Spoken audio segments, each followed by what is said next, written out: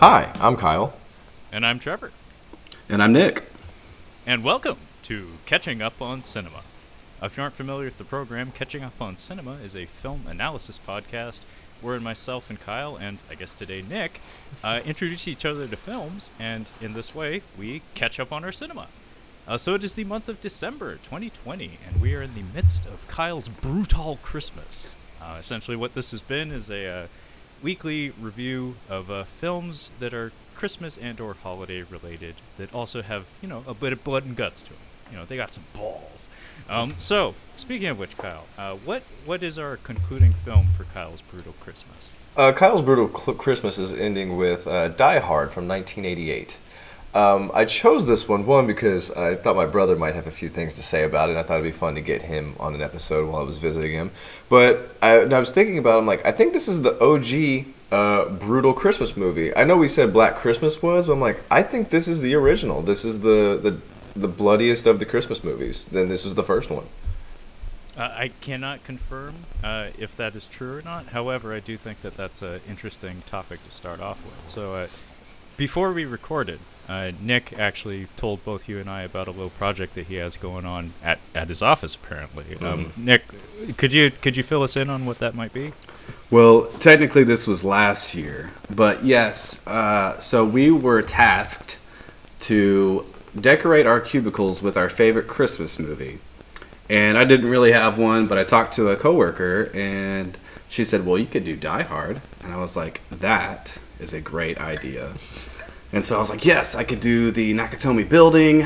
I've got like these overhead shelves. I'm like, I can put him in the vent right there. And I could, then she said, well, you could also do like arguments for and against. And at the time I was like, well, what are you talking about? She's like, whether or not it's a Christmas movie. And I was like, well, I said, yeah, of course it is a Christmas movie. We always watch it at Christmas. Yeah.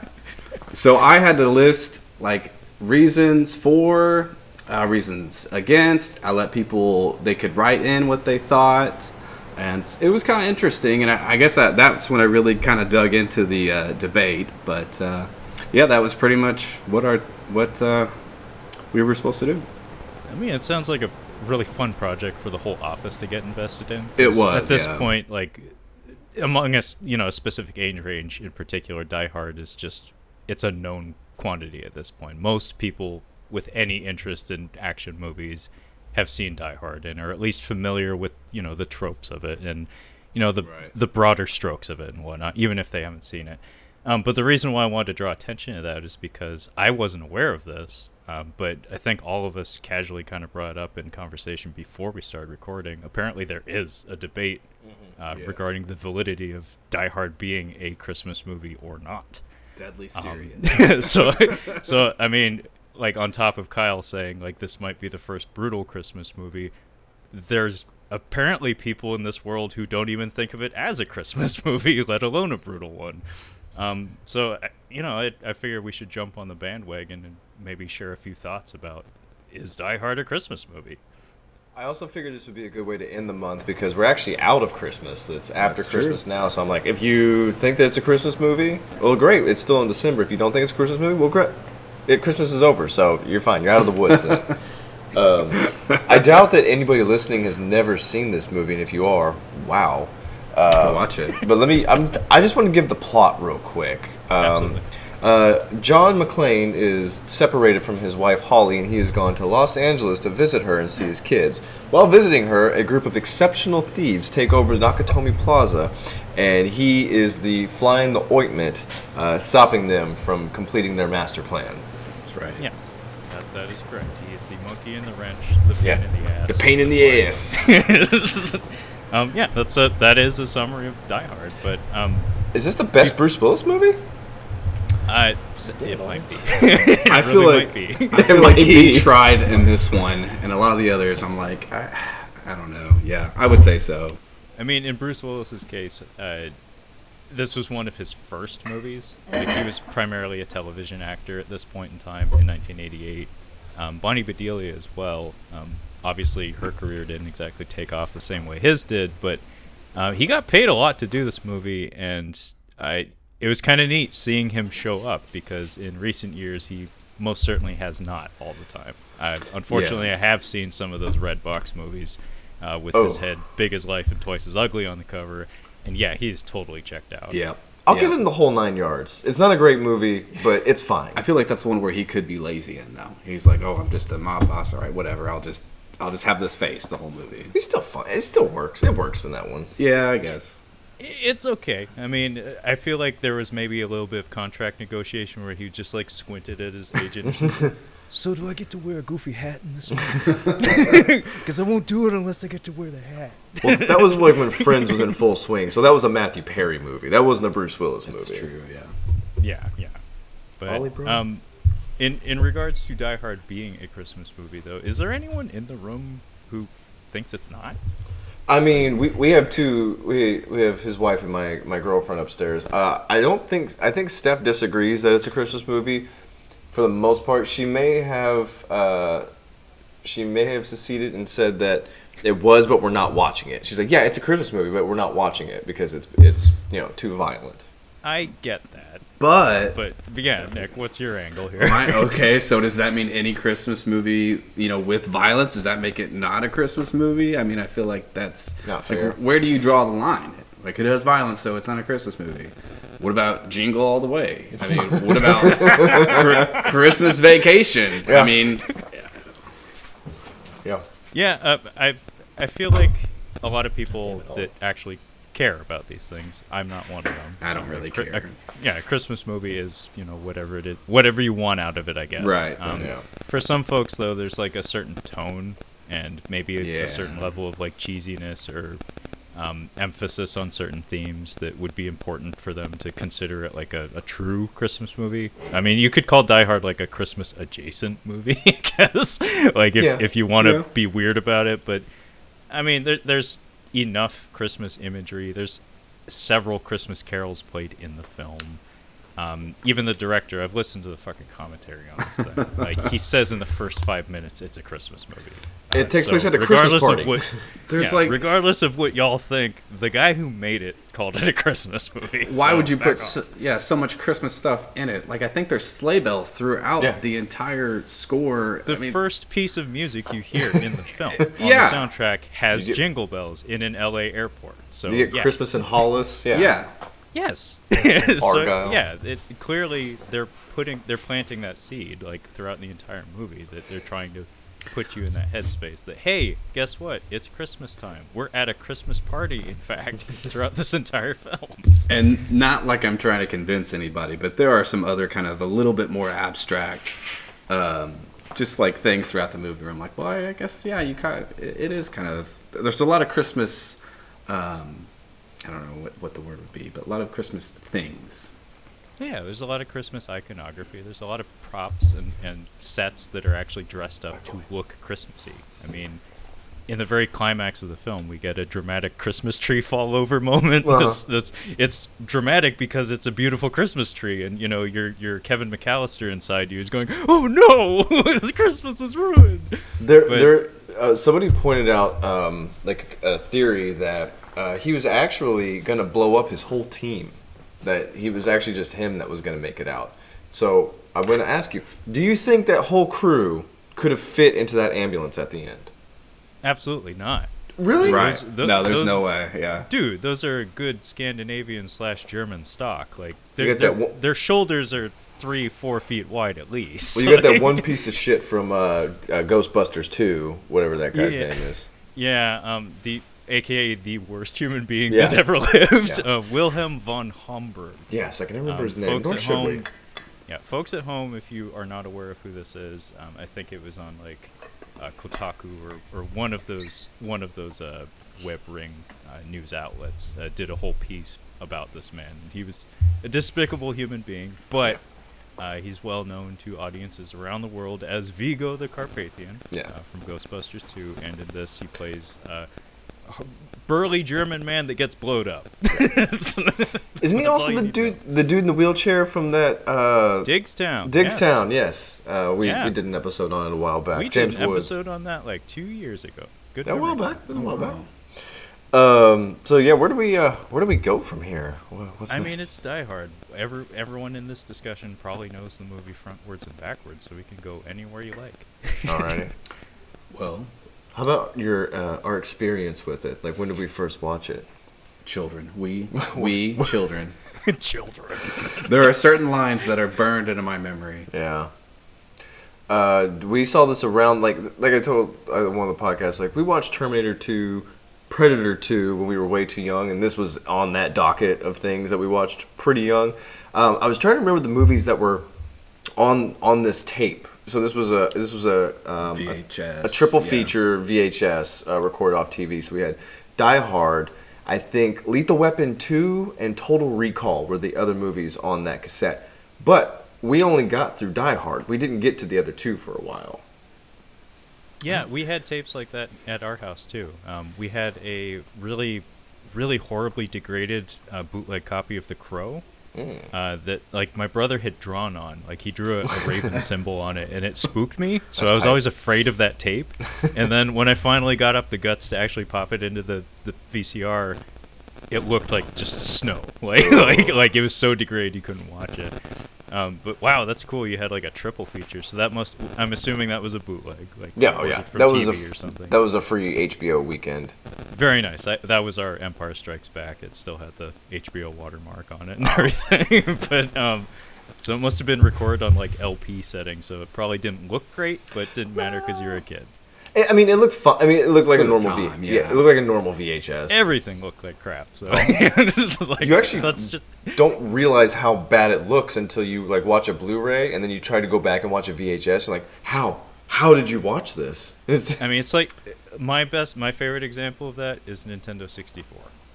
You hook up a Nintendo 64, especially to a modern like flat panel like LED or LCD television. Oh my god!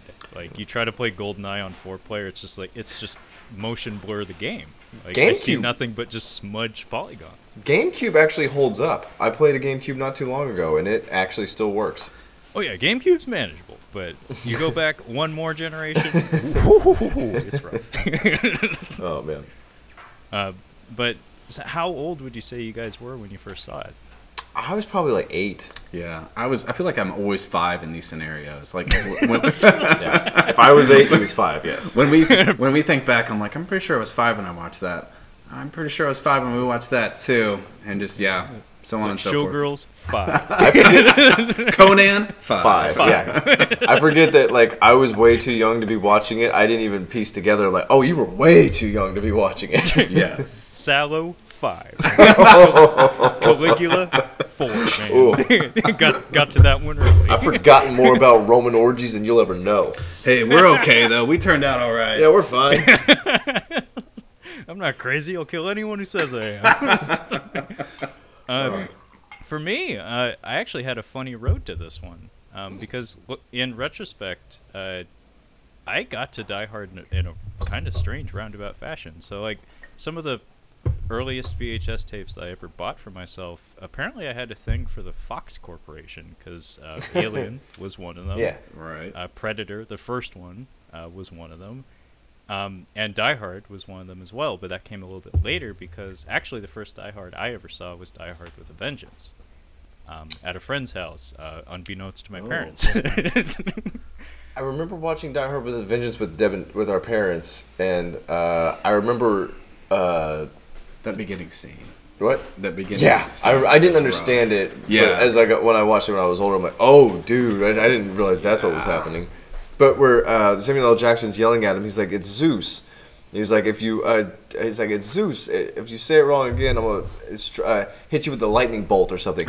And I thought he said, jam a lightning bolt up your ass. I thought he said light bulb growing up. So I'm like, that's really messed up, man. That's really gonna hurt. But yeah, Yeah, like if you put it up there and then kick it or something, that's, Yeah, oof. that's like some fucked up American history. like a X Chelsea shit grin or something. Yeah, like that's creative shit. Jeez. Boom. Yeah. It's kind of But scary. I think the reason why I ended up seeing Die Hard with a Vengeance first was because for a very long time, this is me talking out my ass and just remembering fragmented memories, but I feel like Die Hard 2 and 3 got a lot more play on television than Die Hard 1 because of the violence and the profanity. because Maybe.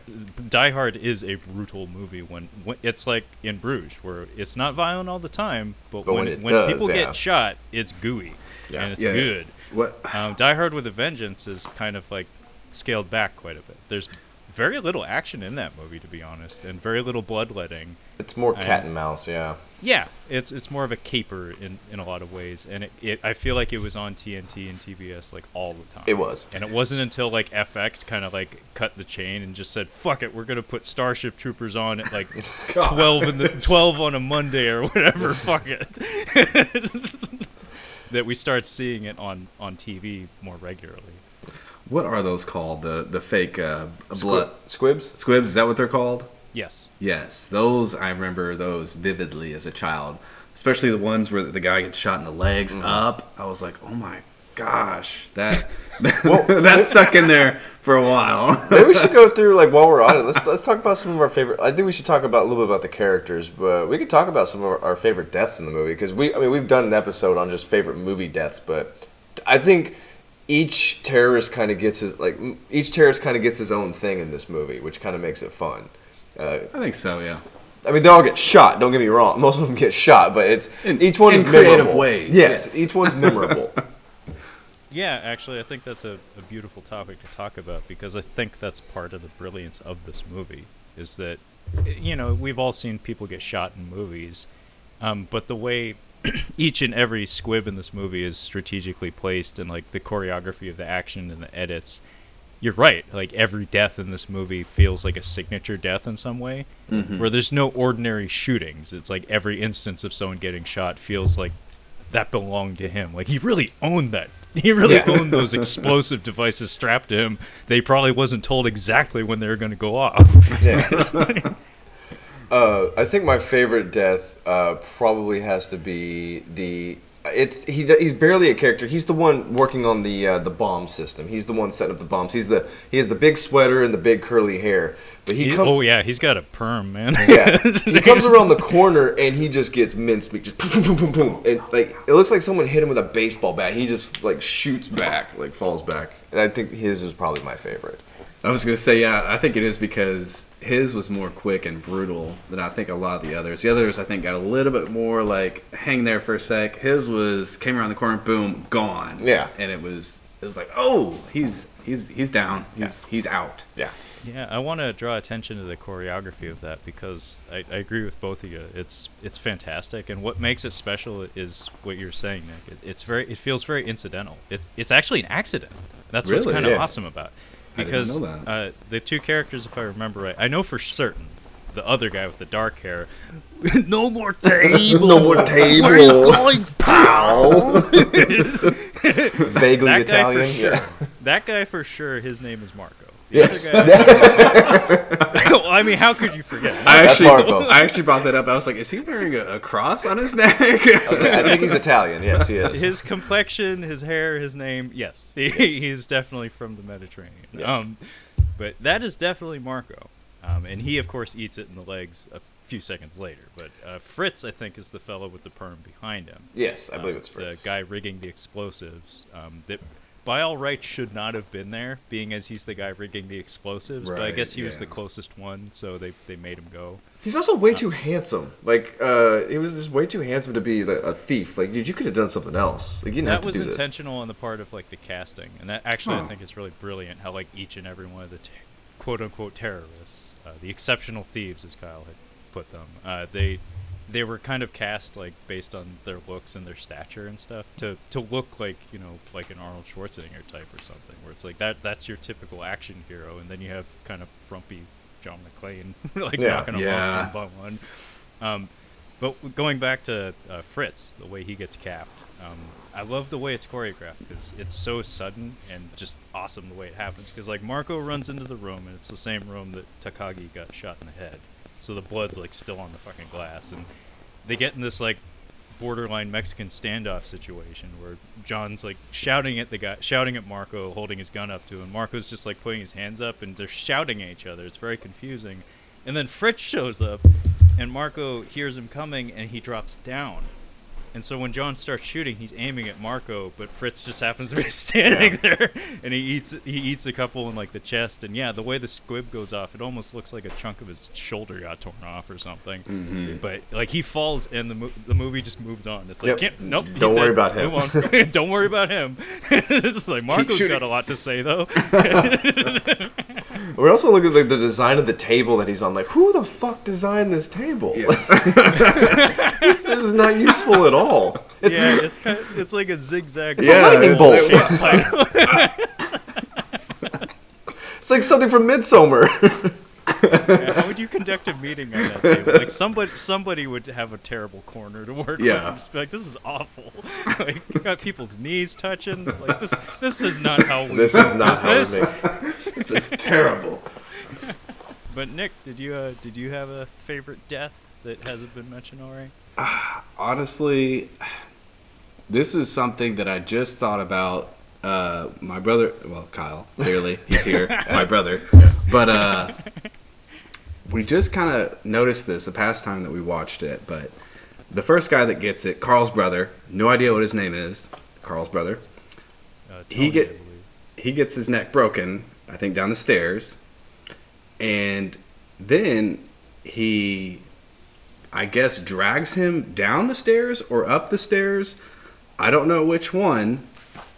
Gets a marker, writes on his chest, gets a hat, and then takes his shoes off, puts him in a chair in an elevator, and sends him down. And I'm just wondering, what were those guys thinking? What the heck was Hans thinking when he sees that body? It's like, is this a guest? Who killed this person and did this to him? There's no way they thought it was a cop. I think he said, was it a security guard that we missed? What security guard? Who would do this? It never dawned on me Yeah. like how crazy it is that he just put a dead man's body down there. He doesn't even really know what these guys. I guess he did hear machine guns, so I guess he could assume that they're terrorists. But this is crazy behavior from somebody. Yeah, that's not even normal cop behavior. I mean, that's bad. I was man. wondering what you thought. I mean, that is some like serial killer shit. like that's a different movie altogether. Like you have, it starts out like a Die Hard knockoff, and then it's like, oh wait, with a twist, there's a serial killer in the building that's killing the terrorists, unbeknownst to not even aware that there's something going on. He's just killing people and taking advantage of the chaos. Yeah, so it turns into the house that Jack built. It's just like it's a serial killer loose in Nakatomi Plaza. And So they, yeah, that is a lot of trouble to go to for just a little Information. bit of a disruption. Yeah. Thank God you called police. There's a man running around crazy in Nakatomi. Yeah, again, totally different movie, but yeah, I mean, the fella that plays Tony, friend of the show, not really, but he was in Death Machine. Yes, Andreas Really? Wisniewski. Yeah. He was one of the goons. Interesting movie, to say the least. But yeah, he was it's a one of the fun goons. one. Yeah, he typically plays goons. He played a goon in Mission Impossible, and also he got to be like the head goon in a James Bond movie. Like he got to That's be fun. the Odd Job equivalent in License to Kill. Or like Random Which- Task. Yeah. You have to speak in Austin Powers terms because I know James Bond more through Austin Powers. Okay. Well, he was like the heavy in a Timothy Dalton James Bond movie. Oh, okay. No, it was Living Daylights actually. Now that I remember, but I was anyway, go ahead. I was just gonna say I actually watched a lot of the James Bond movies over the past couple of weeks. They're free on YouTube, and I'm working remotely, so I mean, I'm totally not supposed to be watching movies, but I'm totally Maybe don't tell your watching coworkers. movies. I'm watching movies. Yeah, I'm right there with you, bud. I'm doing the same. What would be your favorite death of Die Hard? Do you need a pass? Come back to me. Come back to me. Come back. What would Okay. you? Well, I'm torn between a few because they're all good. We'll talk it out. it's actually- Just work through Okay, it. I'll talk it out. So I don't even know the fella's name, but Describe him. there are two instances wherein legs are capped to hell in this movie. Marco is the first one, but then there's another anonymous fella that he's basically the guy that's corralling hostages most of the movie. Not Fabio. He's, "Get the Fabio fuck back!" is Fabio. Yeah, he's get the fuck back. I don't know his name. Everything. Yeah, we shut him up. He's telling them everything. I remember which one you're talking about. That guy, so Fabio eats it right before him.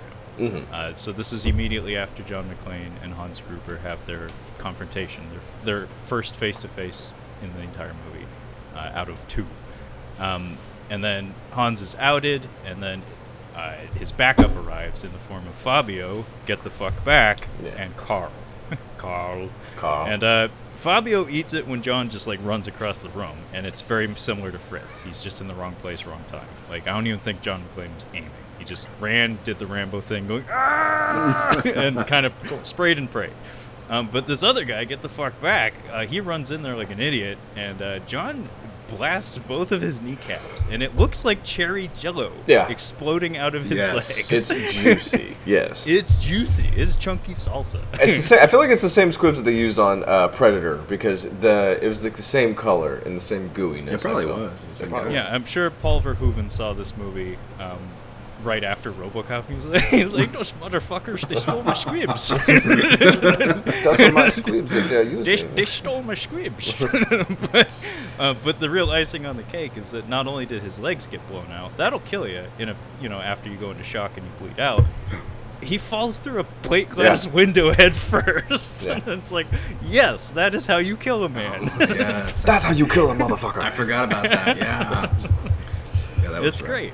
And another one, though, is Al Leong, of course, Genghis Khan from Bill and Ted's Excellent Adventure.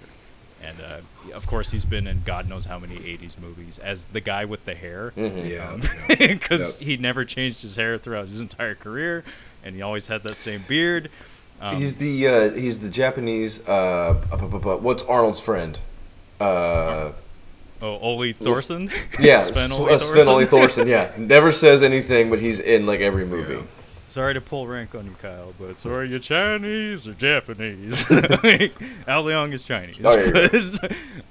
But anyway, I love how he exits the film. Mm-hmm. It's just door opens, and you get him looking bug-eyed directly into the camera, and the entire clip emptied. He dumped a clip in that. He needed every one of those bullets, yes. Yeah, and that would have come in handy at the end when he only had 2, right? Yes. It's like, well, I just had to empty it all on the smallest guy on the bad guys team. Again.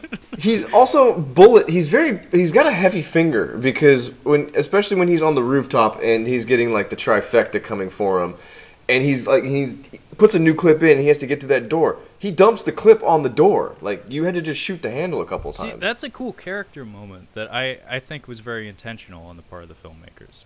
Because he's a cop, he's not a SWAT guy, and he's handling a MP5. It's like, fully automatic submachine gun. He loads the thing. It takes him a few seconds.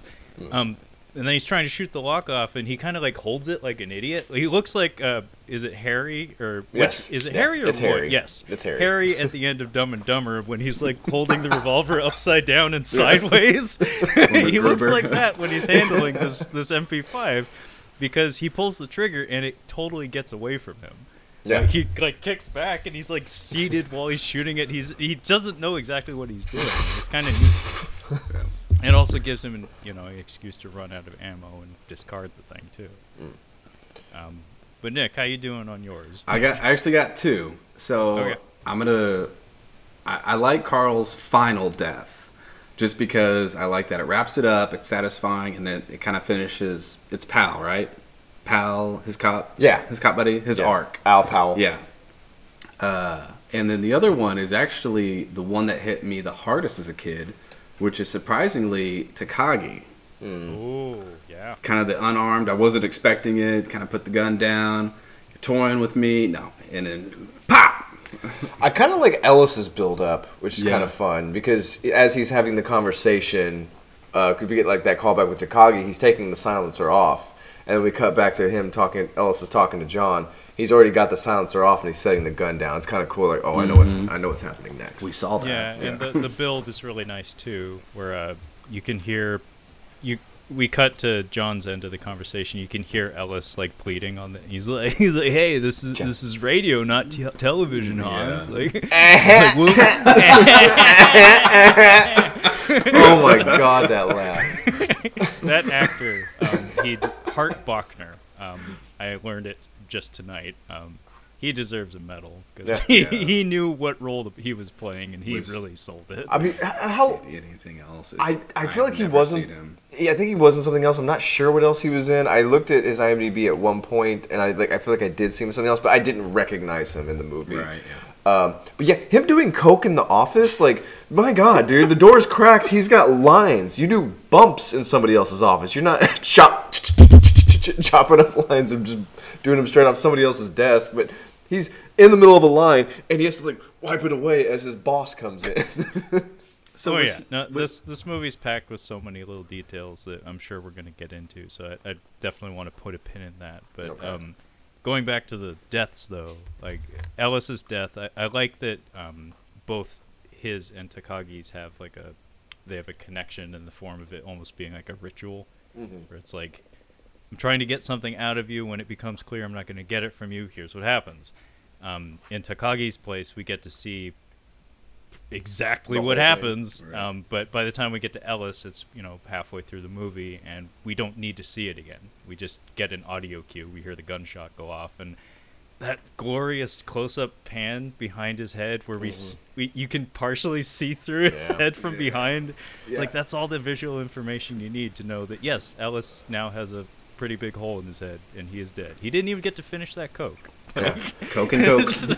Well, my thing was like he asked for a little bit of coke, and I think that he was out of cocaine, and he was expecting one of the terrorists to have it, and they bring him a coke. I wish that would have been a gag. He's like, "Can I get a little coke?" And Yeah, they bring him exactly, like yeah. a Coca-Cola. Well, all you'd have to do is they had Fabio like crack the can for him and like pouring it while he's on the radio. You just have him like pick up the glass and like give it like a really upset look. Yeah. Just, Yeah, like, exactly. It's not exactly what I want, but Yeah, just one real quick. Every time. But yeah, I agree with you on Takagi's death being like one of the more like shocking and impactful Yeah. ones, because truthfully he feels like an actual victim in this movie. Yeah. Like Yeah. everybody else, it's like, it's an action movie. These guys have it coming or whatever. With him though, it's like they go to great lengths to make him seem like a pretty cool guy at that Yeah. point. And then when it happens, I actually did a little research on this. I guess they had to fight the censorship board a lot Really? to get to show like the one frame of the bullet going into his head, because it was too gruesome. And it is still pretty fucking gruesome. Okay, so Predator 2 was Fox also, correct? I'm pretty Correct. sure it was. Did they have something on the censors for that movie? Because how did that, Yeah. again, until we go over that movie again, how did it get through? Well, that was a few years later, and Die Hard made a boatload of money, so I'm sure they loosened up a bit, where they're like, Loosened? where it's like, or just didn't show up to work that day. There's borderline full penetration in that movie. It's like a Von Trier joint. Yeah, you get to see the full effects of gravity on an upside down flaccid yeah. penis. Oh, yeah. Oh, man. That corpse rotates. It does a full rotation. There's flaccid, then there's death flaccid. I kind of want to bring back this again because this was the second time I was like, John McClane, what are you? Yes, I think we should get into this. How sadistic John McClane is. That is your note. So after he shoots the crap out of, you said Fritz and Marco? Yeah. Okay. Does he take, correct, he takes Marco's body and he throws it out of the window into a police officer's car. Okay, so he does that, but who shoots the car? I always thought it was him that shot the car. No, it was not him. Yeah. I think it was the world's worst human being. I think it was Wilhelm, the burly German, because somebody had an. Yeah, that guy. Yeah, he has a lot of those tones in the movie. Somebody had an M60 mounted out of the window, and it certainly wasn't John McClane. So I think they decided, like, the jig is up. Like, a body has fallen on a cop car. Just whatever now. Rules are out the window, literally. Pause. How bad do you want to rewatch Die Hard right now? I know. That's what I said. I want it in the background right I now. already want to watch Die Hard again. It's fucking crazy. They'll get But, mad if we're like, we gotta I watch mean, Die Hard again. One thing to keep in mind about John McClane that you're starting to plant the seed in my head is, like, Andreas Wisniewski is probably 6'3", 6'4", and in excellent shape. Yeah. John McClane had to carry him either up or down a few flights of stairs and then sit him upright in a stool.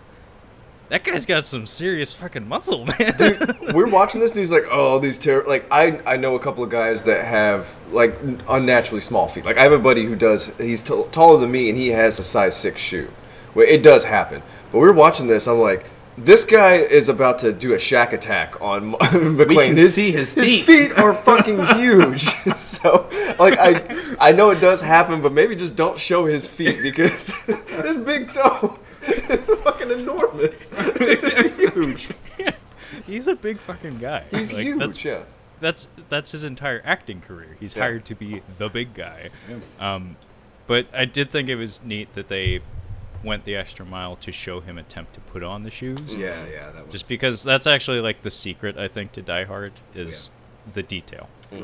Just how much care and love was put into the construction of the film, both from like filming and editing. Like they really, somebody like had a very strong pragmatic mind and was constantly asking like, what does the audience need to know from beat to beat?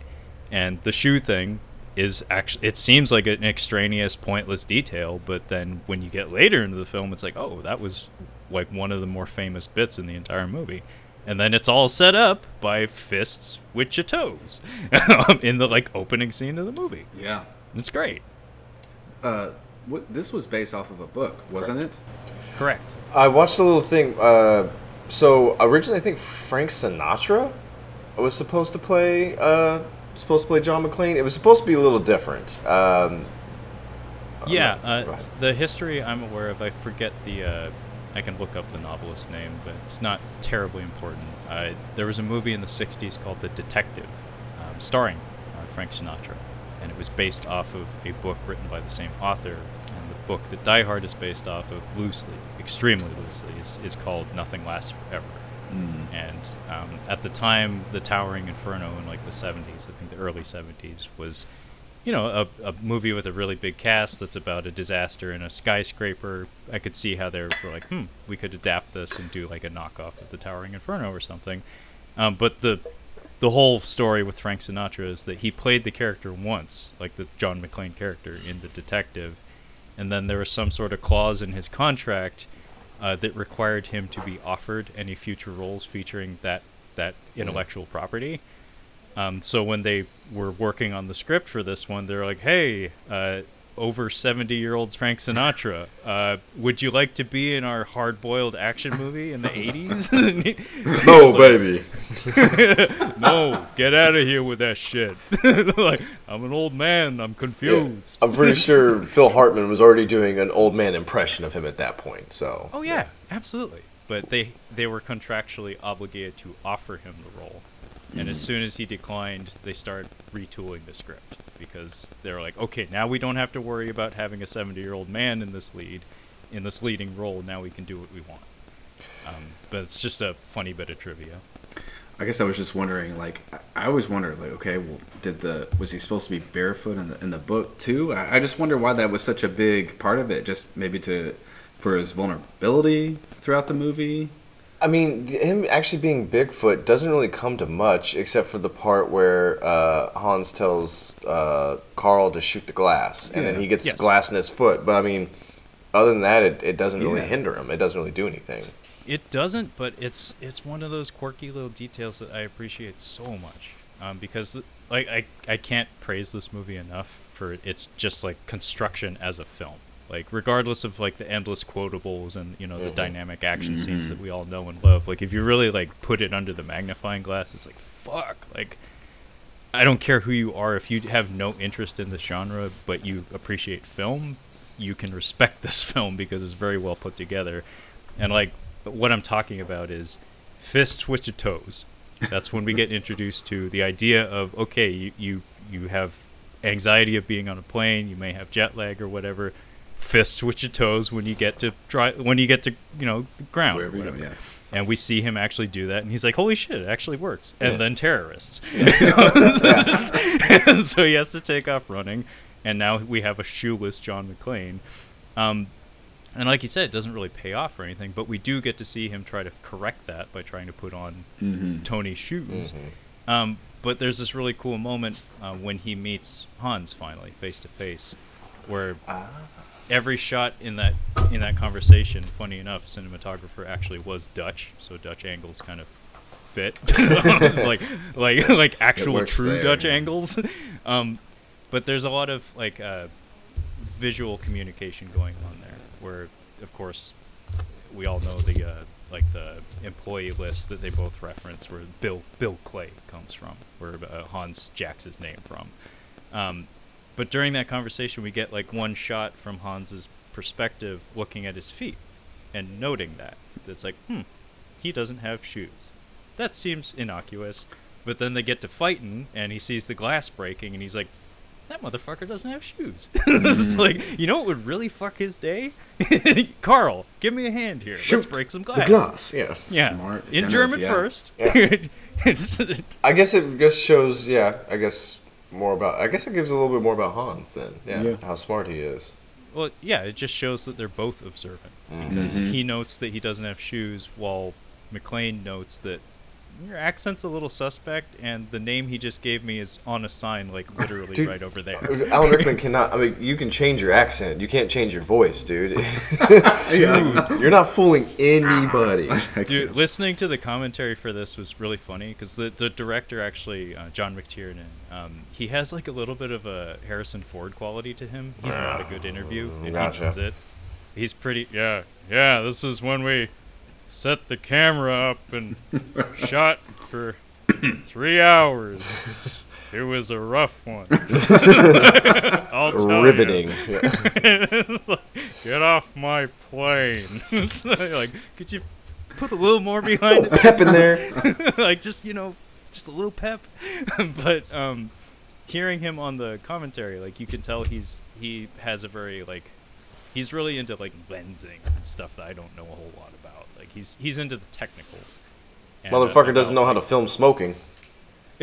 yeah, that's for sure. Everybody tosses their cigarettes prematurely in this one, that's for sure. He has terrible lighting for smoking. It's something that bothers me in movies and something I always notice in movies. Once Upon a Time in Hollywood, I don't know I think Tarantino might be one of the best lighting for smoking. Like, it's perfect in True Romance, but he definitely does it in Once Upon a Time in Hollywood.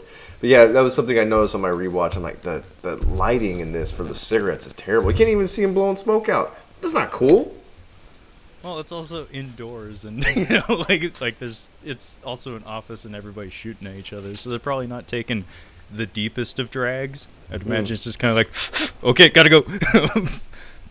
But listening to John McTiernan on the commentary, there was like I think there was exactly 3 instances I noted where he was like legitimately kind of upset with how things went down.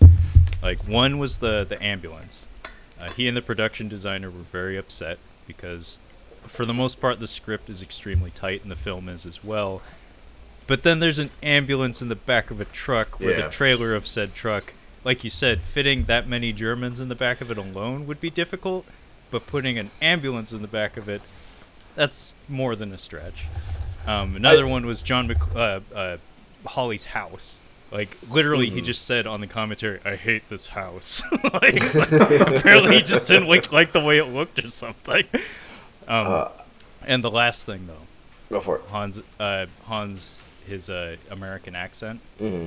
Apparently that scene was not planned at all. Oh, really? Until they could confirm that Alan Rickman could do an American voice. Like, the script, the original script, apparently they didn't intend for the characters to meet, but then Alan Rickman was like convinced them somehow I could do this, and the director fessed up and said, I don't think he did it. like I think he did a terrible job. It's not great. No, it's not convincing at all. I was going to shift gears, and I think one of the reasons why we can make such a strong argument for this being a Christmas movie is the humor in the movie. Because I was actually laughing at stuff that I hadn't laughed at before. Specifically Theo. I think pretty much anytime Theo's on screen, it's pretty funny. But you had something you wanted to mention. No, actually, my favorite part is the pizza, where he's trying to. It's I one of the love it. best I don't know parts. why, but it gets me every time. Yeah. Every time. This is an emergency only. No fucking shit. It's fucking Sound like I'm trying to order a pizza? We've talked That about was a it. pretty great line. We've talked about the Johnsons, like the Agent Johnson, Special Agent Johnson. No relation. The other one. No, the other one. But no, I think I noticed it this time. I never noticed it before, but when they're with Takagi and he's like, I can't tell you what it is, and Theo's like, I told you, and I never noticed Carl just like, it's not over yet, and I'm like, oh, they're. And I'm like, what's happening? And then he ends up shooting him, and then he gives him money. I don't know why that's so funny to me. It was just a nice little detail. Mm-hmm. Yeah, I love the way that was constructed because it shows confidence on the part of the filmmaker where it's like, I don't have to have them elaborate on what's going on. Like, they'll put it together. And you certainly do. And it's morbid, but it's hilarious. Mm-hmm. Who's your favorite of the bad guys? Because I'll say mine's Carl, and I'm kind of upset that I've only seen him in 2 movies, and unfortunately he passed away. But yeah, I'm kind of disappointed in that. Actually, this is kind of weird, probably really weird, but whenever we watch this, I always pictured those two as you and I. I don't know why. Because they're brothers. I always pictured me as the first guy that dies, and you as Carl. Angry and trying to get revenge. I don't know why. Yeah. So, Kyle, can you confirm that? If he was trying to run an electrical bypass, would you start cutting the wires prematurely on him? Yeah, that's probably why. That's probably why. And he had glasses before me, 100%. Okay. So now I understand the dynamic between you two a little bit more. You would have that sweatsuit, too. Yes, I would. we were watching it, we're like, oh my god, this is the worst outfit ever. I mean, it looks straight out of like the Gap or like a Uniqlo catalog or something. I was trying to explain to him, like, they didn't make workout clothes like they make them now. Like, they're amazing now. Before, it was like, it was just sweatpants. That was it. Yeah. It's like that. This is back when I believe it was called yogging. Huh. If I had to pick a favorite, it might be Carl, just because he's the heavy for the movie. He's there until the final reel. Literally. He has really good screen presence. He does. Alexander Godunov is the actor. I only know that because apparently he was a ballet dancer and like a world-renowned one. And my mom had a thing for him. So, he died Russian very ballet, young. Yeah. Yeah, he died like at 45 or something. Cirrhosis, I believe. It was alcohol related. It wasn't good. I kind of wish there was more. Robert Davi is his name. Special Agent Johnson. I think he's really funny in the movie, and I wish they had a little bit more of him. It's unfortunate he dies so quickly. Yeah, the Johnsons are fantastic in this. It like every authority figure in this movie is kind of played for comedy, and it's a kind of a ludicrous kind of comedy because it doesn't make a whole lot of sense. But like if you're along for the ride, it's pretty great. Because before them, there's like an escalation that happens where the police are introduced to the story in the form of everybody's favorite Al Powell, Reginald Vell Johnson, everybody's favorite cop dad, with his bag of Twinkies, bagged big time. Yeah, big time. But who's he to throw stones? That dude's fat as fuck.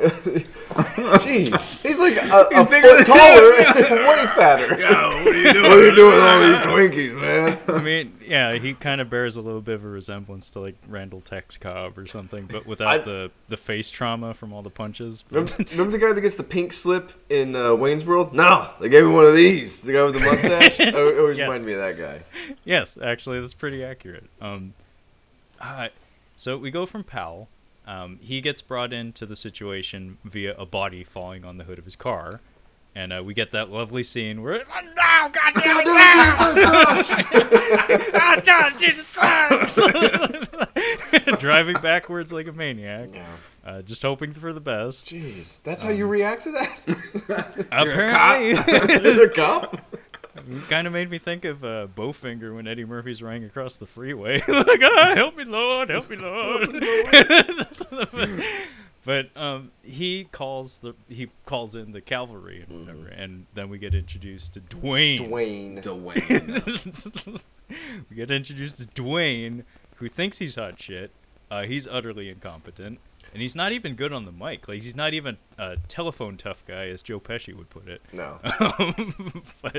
And then the FBI shows up. So we get this escalation where it goes from Powell, who's pretty level-headed, could probably do a pretty good job handling things, but he doesn't have the rank. And then Dwayne, who's just totally out of his depth. And then the FBI shows up, and they're like, we got this. We got it. Except we don't. No, they're the most incompetent. Yeah, they are. I mean, there's that kind of darkly comic line when they're in the helicopters at the very end. Like, I figure we lose about 25% of the hostages. I can live with that. It's like, okay, that's where we're at, huh? Yeah. But and then they also casually tell Dwayne that it's like, oh yeah, we'll try to let you know when we commandeer your men. It's Yeah. like, oh, okay, thanks. I appreciate that. I'm just curious if that really happens. Like, I get that it's a movie, but I wonder if something like that does happen where they just show up and they're like, just like Stone Cold, we're taking over. You guys you're nothing. I know. I'm somewhat familiar with how court systems work, and generally state and federal don't really mess with each other. Like, it's two separate things. So I'm not sure if that would go into law enforcement as well. I'm not sure how a federal agency has jurisdiction over a state agency.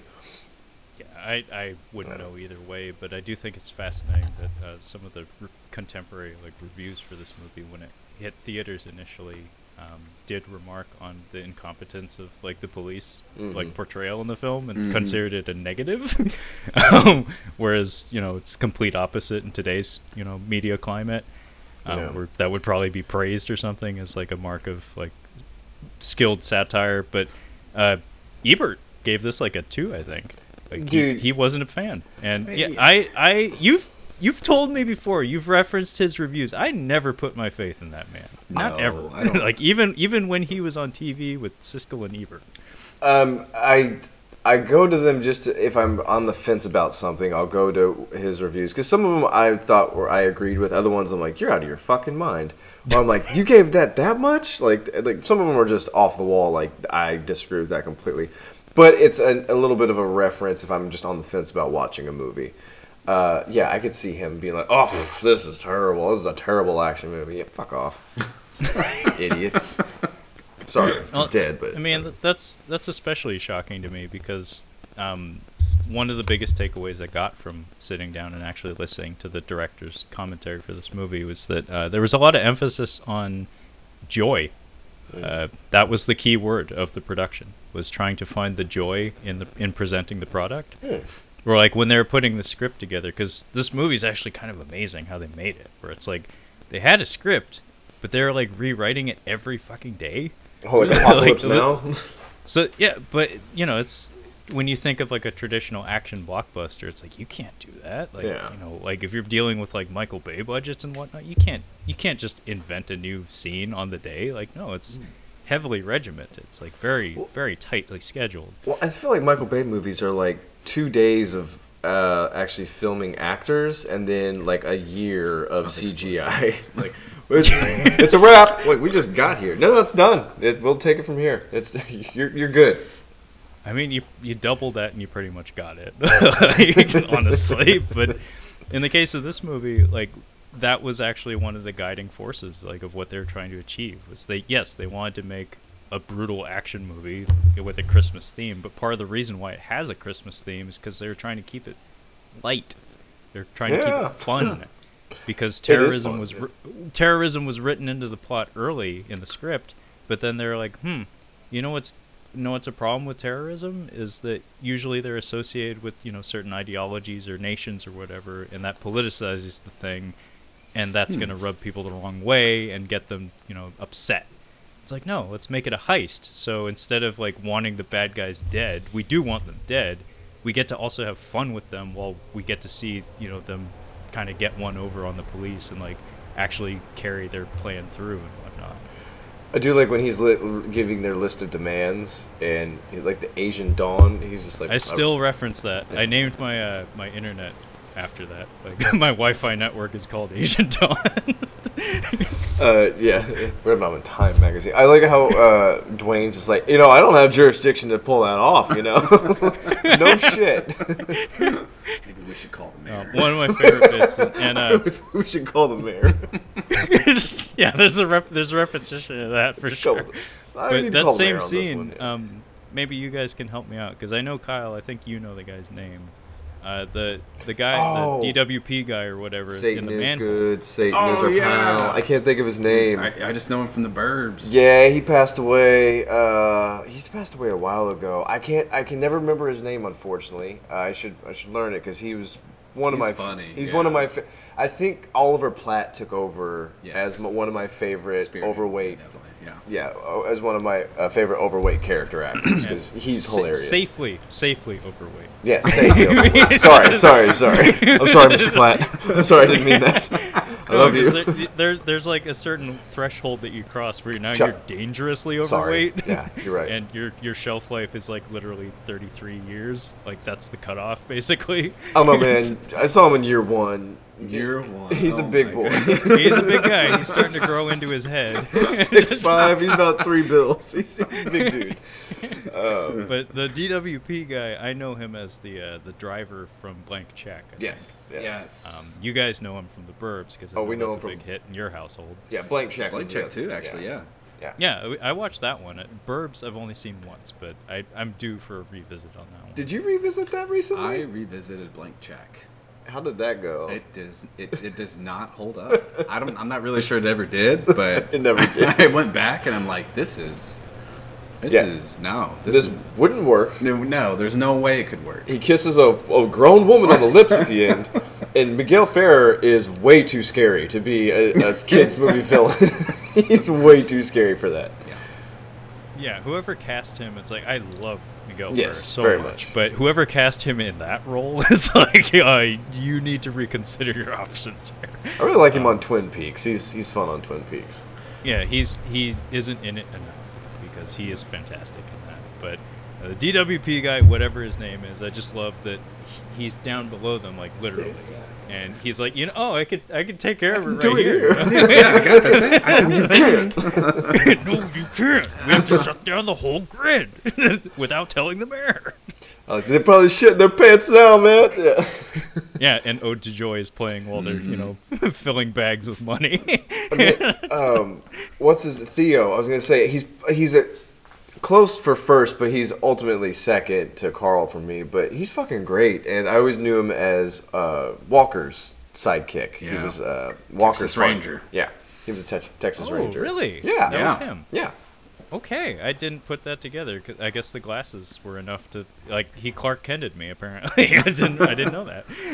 Yeah, I still use his, and the quarterback is toast. I still use that. Fun trivia. I actually made a Magic the Gathering card of that. Did you? Yeah. I can send it to you sometime. Please do. Yeah, it's pretty great. But Theo is fun. I love that he kind of takes it. Yeah. Yeah. He kind of takes a back seat to most of what's going on, but we Yeah. cut back to him just frequently enough that we never forget he's there. Every time he shows up, he's always useful. He always has a quip or two here and there. Even his introduction in the movie, he and Yeah. Carl just kind of casually roll into the room, and he's the distraction. He's Yeah. the guy that lets Carl get that headshot on the guard at the front. And the way he handles that, just again, the joy, the glee Yeah, on he's him great. when he hops over the counter and front drop Oh, kicks yeah. the dead body and stuff. He's clearly okay with this.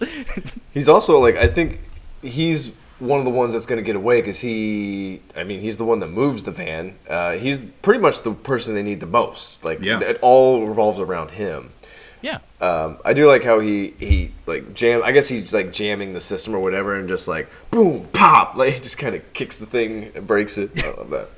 No, one of my favorite interactions between him and Hans is after Takagi has eaten one in the face. Mm-hmm. Hans just kind of has his back to Theo, and he's like, "Now you can break the coup."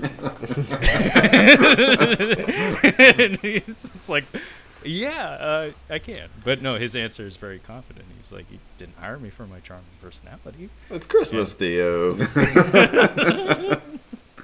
No, I like that we get the showdown of the nerds at the end too. Mm-hmm. It's like Argyle. Argyle versus Theo. it's like the lamest punch imaginable. This is That's like bad. George McFly style punch. Yeah. He's just just out like a light.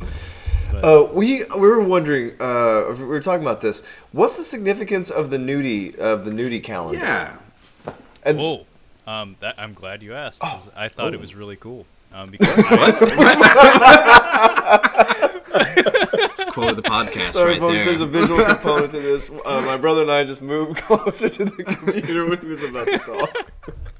Sorry, it was really yeah, funny. I wish y'all could see that. It was hilarious. The timing was spectacular. But that's a detail I've brought up on previous unrelated episodes of the show and whatnot. I've always keyed in on that and thought it was really fascinating because there's so many of those fucking weird things in this movie.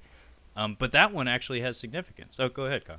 Is it to give you an idea of the geography of where he's at? Okay, there we go. Bingo. Yeah, There we go. that's exactly what it's there for. Is because he passes through that room Girls. just before the shootout on the roof with Carl and Fabio and get the fuck back. And he ends up going back through that passage. And because it just looks like an anonymous construction area, having that visual reminder, it reminds the viewer, oh, that's where he is. He's retracing his steps.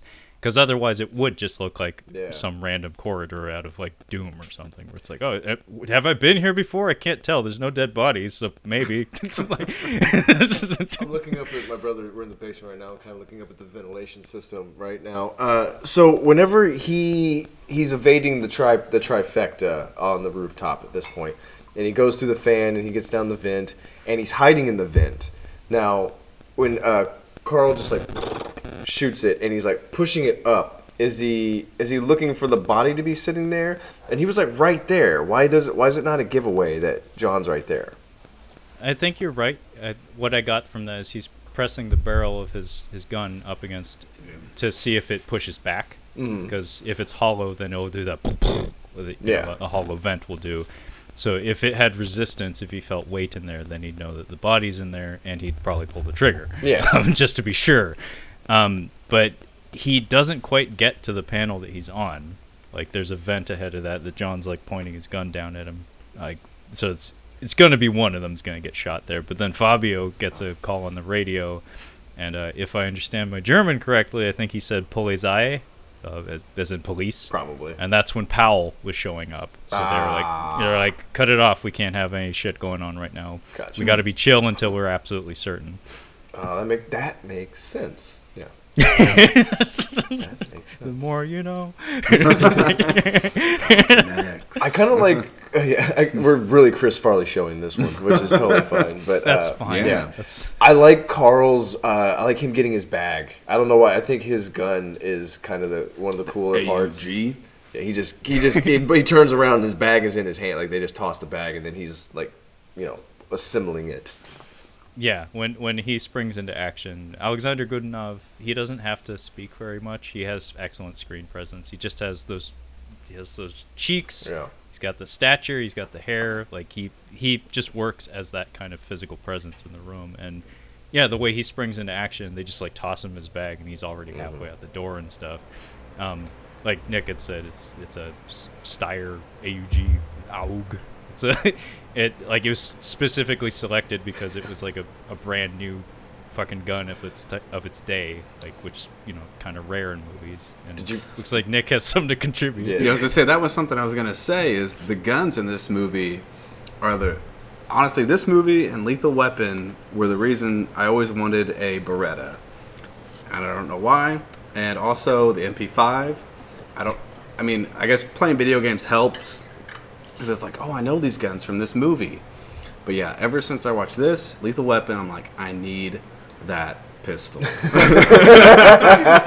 I need that gaudy Italian shit. Did you want the Jerry Seinfeld mullet too that Yes, Mel Gibson had? I'll take it. If it gets me the gun, I'll take it. Aw. No, the Beretta, the M92F, was super in vogue in the late 80s and early 90s. Like, not only this movie, John McClane, of course, his pistol was one of those. Lethal Weapon, Martin Riggs, same deal. And Yeah, of the course, Chicago John Woo, Riggses. that was like his go-to. Like every John Woo movie had people dual wielding those things. Yeah, I More wanna- than likely because they had, big magazines, so you could go and, like for every take or whatever. I want to see the hip bruises on people after a John Woo movie. Like, if they were real people doing this, not just like jumping onto pads. Like, fuck, dude, that would hurt. Someone's gonna break a yeah. hip.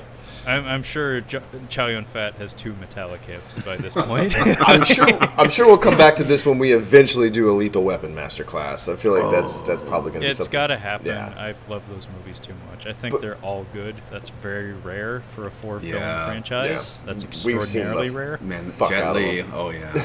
It's we've seen the hell out of those movies for sure. Oh, dude. Fucking you weren't there. I'm so glad we're here. I sent you a text about this, but this was so cool. So we're sitting at coffee with my grandmother and my mom yesterday, and they're talking about something that people get screwed over, and my grandmother just says they fuck you in the drive-thru. And it took me a second. I'm like, did you just say they fuck you in the drive-thru? Like, I'm like, did you I just did- drop a Lethal Weapon 2 quote? I did That was not. 2. I did not hear her say that. Oh, I'm disappointed. You weren't there, yeah. Oh, I was. Oh man. I had to. I'm like, I have to text Trevor right now. Well, Nick, just bring up cell phones next time you see her and see if it happens again. They fuck you. That's they what I fuck said. you, They fuck you with the cell phone. They fuck you in the hospital. First they drug you, then they fuck you. But my question was, Anyway, yeah. What? Your question? What? in Lethal Weapon 1, when Riggs is over there for his first dinner and they're offering him dessert, what the fuck is she giving them as the daughter gives him like some kind of frozen. It's huge. It looks like like an individual like pie, but I don't know what the hell it was. She says, "Do you want a tart or whatever?" I don't know. Yeah, that escapes me. That's a detail. Unfortunately, I don't have at my command right now. We'll put a pin in that until Yeah, we actually absolutely. get to that. We'll have to revisit solve that. that mystery when we get there. But yeah, the guns in this movie, it does need to be said that a lot of attention to detail was put in the selection of the firearms used in this movie. And the idea was, like I said, in the casting of the German terrorists, like we want them to look sleek and like fashion models. We want them to look kind of absurdly handsome and out of place. And that also translates to the weapons they're carrying, where it's like these aren't ordinary guns that you see on TV every day. These are like top of the line shit that when it comes to like military tech and stuff, like movies are usually several years behind. So like first time we saw like a FNP 90 or whatever was like in the 2000s or something, and that had already existed for some time in the military, but it doesn't find its way to the movie industry until a little bit later. Can we go back to John McClane might be a psychopath? You just like the high tech stuff. The C4. So when they hook up that bazooka or whatever they've got, missile launcher. Yeah, I see him. They're doing that. Backsha. Oh, yeah. We've seen this movie before. He puts he's just like, fuck it. He puts the C4 onto the chair, wraps it in a computer, which I was like, what's that gonna do? I guess it was supposed to like have it ignite. Yeah. How did he think that was gonna be like this is gonna just solve this problem? How did he not think that completely mess up the entire building and possibly cause serious structural damage, and not maybe even hurt people on the 30th floor? Like I don't understand. I mean, it's my understanding. I'm not an expert, but my limited understanding of how this shit works is in real life, I think the C4 would actually still be inert without a charge put into it. That's what I was thinking. So it wouldn't actually go off. It would just Yeah. make a loud crash and then What was that? Keep going. That's a $5,000 computer you just dropped. no joke, man. Seriously. So the computers they wrecked in this movie were probably extraordinarily I expensive. didn't think about that. Yeah. I mean, they still had like film turning over, like the kind you'd find in a cassette player or something. So we're talking that kind of computer. Ooh. But But yeah, I guess he just figured it was just the right amount. But again, attention to detail and characterization. I love that when the explosion goes off, his reaction is, "Oh shit!" And he almost kills himself because he didn't expect it to be that big. You know, we haven't even touched on him yet, and I'm surprised. I think this movie has just a delicious assortment of character actors. We forgot about Dickless. William Atherton. Yeah, Who? this man has no dick. Yeah. Why it's can I true. not place him? This man has Richard no- Thorne, the reporter. Oh, yeah, because he's in Die Hard 2, and I really like him in Die Hard 2, Yeah. even more so, I think. I think Oh, he's he better in gets Die Hard tased too. on the floor. Yeah, he's instantly He's, of course, the two flight attendants are like getting onto him. Like, of course, he would be the guy on the airplane Yes. that's like, sit down. God damn it. Yeah, I'm glad you brought him up because he doesn't have a whole lot of screen time in this. Obviously, he's probably going to be most well known to audiences from Ghostbusters as Dickless. Yes, this man has no dick. But he's equally good in this movie in a very similar role. Yes. But I like that we're introduced to him and he's like trying to con some woman into going to dinner with him. So you can already from minute one, you can from frame one, you can tell he has no dick and he's kind of a jerk. But he's listening on the police scanner, so he hears what happened to Powell and whatnot. He hears like, "Oh God damn it! No, God damn it! No!" He hears that and he's like, "Oh, I bring it over there." So, was that the same audio, or did they put Reginald Vell Johnson in a recording booth and have him do the same thing over again? It sounded pretty clean, so I think they had him do it again. I think they just took out. I was just saying, if they did, they just took out the pause real quick. Yeah, it sounded very clean. I didn't hear any like noises of cars or squibs going off on the car and stuff. So yeah, maybe he had to go into the booth and repeat the "Now, God damn it, now" speech. Did it It's well. like, put that on my reel. Like, But yeah, William Atherton in this, one of my favorite lines he has, probably my favorite line easily, is "Eat it, Harvey." Eat it, Harvey. And he messes up the broadcast too. Yeah, he like gets up out of his chair. They're like, "We're live." And he's like, "Hello." Didn't see you over there. But yeah, he's a disruptive element in this movie, but it just actually calls to mind the way all the new characters are introduced to us. It's so beautiful in this movie how there's some sort of logical explanation for why the cast keeps expanding. Because like I said, he isn't on screen. He's not an element in the story until Powell gets his car shot up and he hears it, and then the media gets involved. And then once the media is involved, the rest of the police get involved, and it just keeps growing, and it gets into this, ludicrous territory where it's like, okay, everybody's here. Where's the National Guard? Where's Godzilla? But with William Atherton, like I like that he gets brought into things, and he's this disruptive element that we're not really sure why he's there for most of the time, other than he's a dick and he's kind of entertaining because of it. But then there's that bit where he locates John McClane. Yeah. Holly's family, the kids, and the maid and whatnot, and he ends up triggering like one of the most dramatic beats at the very end of the movie, where Hans finally gets the final bit of information that he needs to piece together. Oh, that son of a bitch that killed Carl's brother, and probably Carl too, is the husband of that gal that I was eyeing earlier in the movie. And yes, I did notice that. I love that actually, where they take Takagi away, and as soon as like they take him away, like he pauses for a minute, and he's like, He gives her the up down, yeah. yeah, he gives her an up down. He's like, hey. I actually noticed this. Not to be crude, I noticed this last night we were watching it. She's got a little bit of cleavage showing when she gets kidnapped. I never noticed that. Yeah. In the I was final like, act of the oh. movie, she's kind of fallen out a little bit. Miss Gennaro? Is it Miss Gennaro? Oh, Mrs. McClane. Okay, I'll go.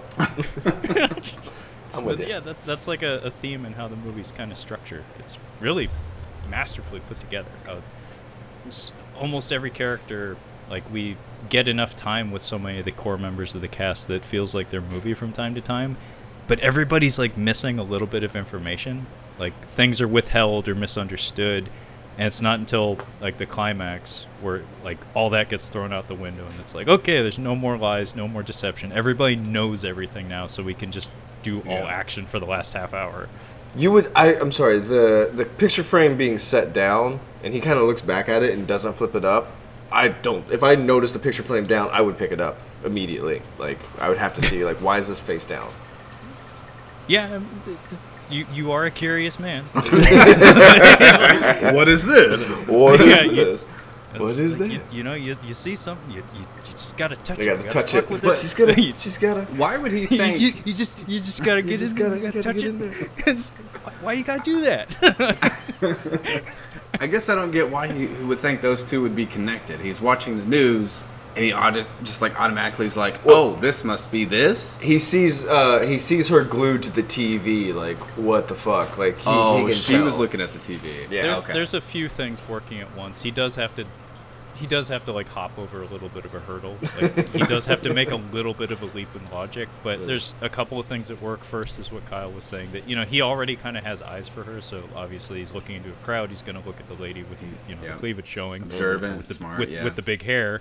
And the other element is that Lucy McLean, the daughter, basically it makes it known that John McClane has a significant person in the building. Whereas when he met John earlier, face to face, and he was pretending to be, an executive or whatever, John told him, "I got invited by accident," and he basically was covering for his wife, being like, "Oh, I don't know anyone at the party," so he was trying to say like, "None of the hostages you have are worth anything to me, so like, there's no one you can pull apart from the crowd and like scare me." But then Lucy's like, "Oh, both of my parents are in the building," and he's like, somebody in this crowd of people is like with him. It's probably the lady that's going all bug-eyed looking at the TV right now. At that point, couldn't he have just said Ellis? Wasn't Ellis dead at that point? Ellis was dead. Because next Ellis day was kid dead, and John swore up and down, "I don't know this piece of shit. I don't want to know this piece of shit." Yeah. At that point, this is where get him to the roof. Once he realizes, Just go to the roof. Go to the roof. Yeah. It's actually like one of my favorite sequences in like all the movies, honestly. Like there's a piece of music on the soundtrack. The composer's Michael Kamen. I only just learned how to say that. I've been saying Kamen my whole life, but it's Kamen. He also did Lethal Weapon. Sax the entire Man? franchise. Well, the thing, like the gimmick with the early Lethal Weapons was maybe the whole franchise was Eric Clapton provided the guitar work on the soundtrack for the Lethal Weapon movies. And then those movies are very musical. Like they had, I think, Elton John and one of the Beatles and Sting. Like across the entire franchise, they all contributed songs to it at one time or another. I think I remember Sting doing a song. I think it was the beginning of the third one. The fire and stuff. But anyway, Michael Kamen did the score for this one. Fantastic composer. Passed away a while ago. Kind of sucks. But the piece of music that plays from, I think it's when Carl catches John like looking for the bombs on the roof. So basically, when he and Carl start throwing down through the roof explosion, that entire like 7-8 minutes of movie, like everything in that is just like, you look up the word climax in film terms. That's climax, yeah. That's a film climax. That's how a movie climaxes. Like that's what it looks like. Yeah, it's spectacular. I do like all of the back and forth between Carl and John during that scene. My favorite line of the movie. You should have heard your brother squeal. Oh, I was gonna say. I thought you were gonna say the cooking. No, but he's like, I'm gonna cook you. I'm gonna eat you. I'm gonna eat you.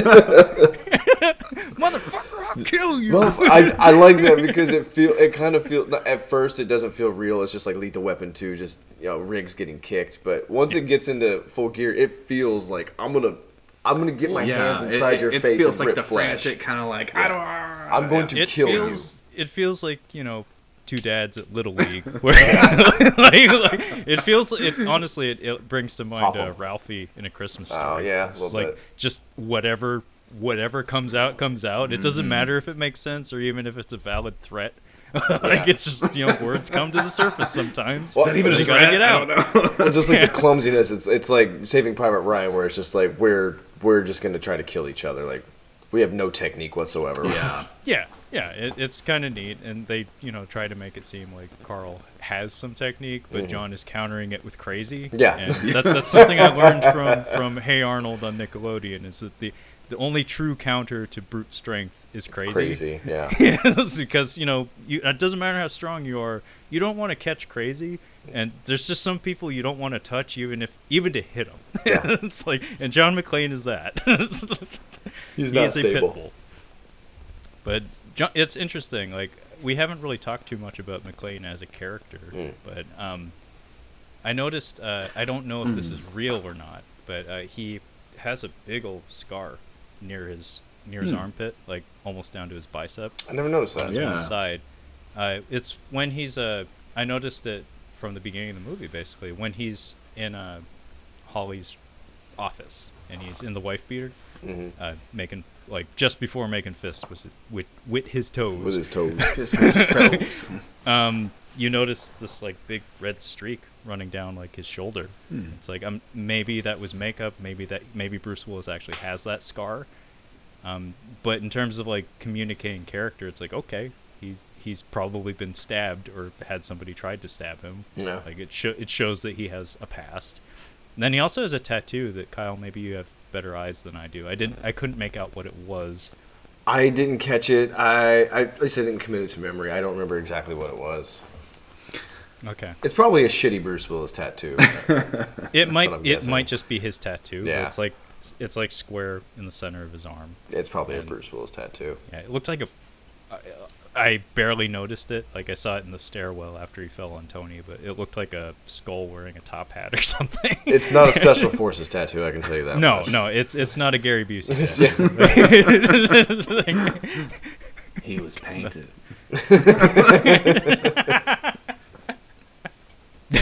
But you guys have anything to say about John? Like John McClane? I was actually thinking about this just because I'm married, but just the whole logistics of his wife and the kids out in LA, him staying in New York. I mean, as a dad, I'm like, I don't know if I could do that. Like, just what was going on? Was it just stubbornness on both parts, where neither one of them wanted to? I don't know. I found that kind of interesting. I think we learned this when he's talking to Argyle in the beginning. He kind of talks about it a little bit. He says that his wife got offered her dream job, and he didn't really want to. Or maybe he's talking to Powell. I'm not really sure who he's talking to. Oh, that's Argyle. Was it Argyle? So she got offered her dream job, and he's like, I've got like a backlog of, like, I still have a lot of work to do in New York, so I just couldn't come with her. And I guess she couldn't understand that. And he didn't. I don't think he really wanted to come to Los Angeles, but she, is obviously going to be making way better money than him, so she's taking the kids over there. And they're kind of separated at this point, but it seems like they're working on the marriage. Yeah. Yeah, it's an interesting topic because in more recent years, this and Powell's story seem to have caught some flack. Where at the time it was like, you don't think twice about it, but now, like, we have a bunch of millennials that need to get some clicks on what is it, Crackle.com or Cracked.com or whatever. New fad, whatever. 10 things you didn't notice about Die Hard. Yeah. That kind of bullshit. Oh my God, read something.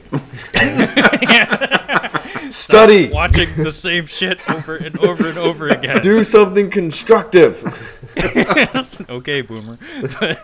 But anyway, yeah, Holly's story. Like, Holly unfortunately doesn't have much of a story in this movie, and that's one thing. Again, contemporary audiences probably take umbrage with, because she doesn't have a whole lot to do. Like, I'll be the first to admit it, but I don't think it's a detriment to the film. Part of that is me being a young dude, and does take being charge. raised on Yeah. this movie. She becomes the leader. She gets a couch. Yeah, she gets a does couch. step up, but in terms of like screen time and actual contributions Yes. to Yeah. the events, yeah, she's Yes. definitely portrayed as a strong character, but in terms of actions taken in the story, very little. She But gets about as much screen time as what's his face, Theo. Argyle. yeah, but Theo, like you said, the whole heist doesn't work without Yeah, him. that's true. He's Yeah. essential. Yeah. Whereas she's like literally there to be saved. Yeah. Anyway, I cut you off. Go ahead. But there's just a discussion going on among more contemporary audiences that like take issue with the fact that it's like it kind of feels like there's a general understanding that like returning to like a baseline for this family would involve her kind of like acquiescing to what he wants. No. I don't think that's true. I think she's probably in the right, and it's not like you can ask her to say no to, you know, presumably a shit ton of money and, you know, a nice safe place to live for her family and whatnot. She got a Rolex. They don't just hand those out. Well, and that was something else. Spoilers. Die Hard 2, I feel like the relationship is actually mended. Yeah. And then after that, no. It's gone. It's not. It's like it's gone. Well, I believe that part of that is that the third movie was not a Die Hard movie originally, and it became like they turned it into a Die Hard movie. So it was like, do we keep it as it is, or do we write her in somehow? And I think at that point we're just like, too far in, too don't care. And they'd be divorced at this point, I believe. Yeah, no, and franchises weren't curated as strictly as they are today. Like things weren't put under the magnifying glass as much as they are today. So like if you just treat Die Hard as like not a franchise but just a film, like the ending of this one suggests that yes, they do get back together. Right, and things are probably going to be okay. But then you get into the later sequels, and 2, it's like, yeah, it's still pretty good, and then 3, it's like, oh my god, what happened between 2 and 3? Yeah. It's like he is a wreck. He is off the wagon. Gone. Yeah, Well, he's just fucked up. In his defense, he was on vacation or was he on suspended? I think he's Bit of both. I think he's suspended. So he's out like, fuck it, I'm suspended. I'm getting hammered drunk tonight. And then they're like, you got to come back. There's a bomb threat. You got to. They need you. You got to wear this sign. Like, huh? I'm gonna throw up. He says what? Yeah, I'm not wearing I mean, that. I feel for that man. He was trying to mend that headache the entire film. I would say no. You guys have to figure this out. I'm not wearing that sign. It's I mean, not he didn't get happening. those aspirin until the last reel of the movie. He didn't even take him. He didn't even take them. Yeah, he didn't even get to take them. He dropped the bottle and ran. What if he shit his pants? He had to have shit his pants at some point. Would have. No wonder Zeus was so mad at him.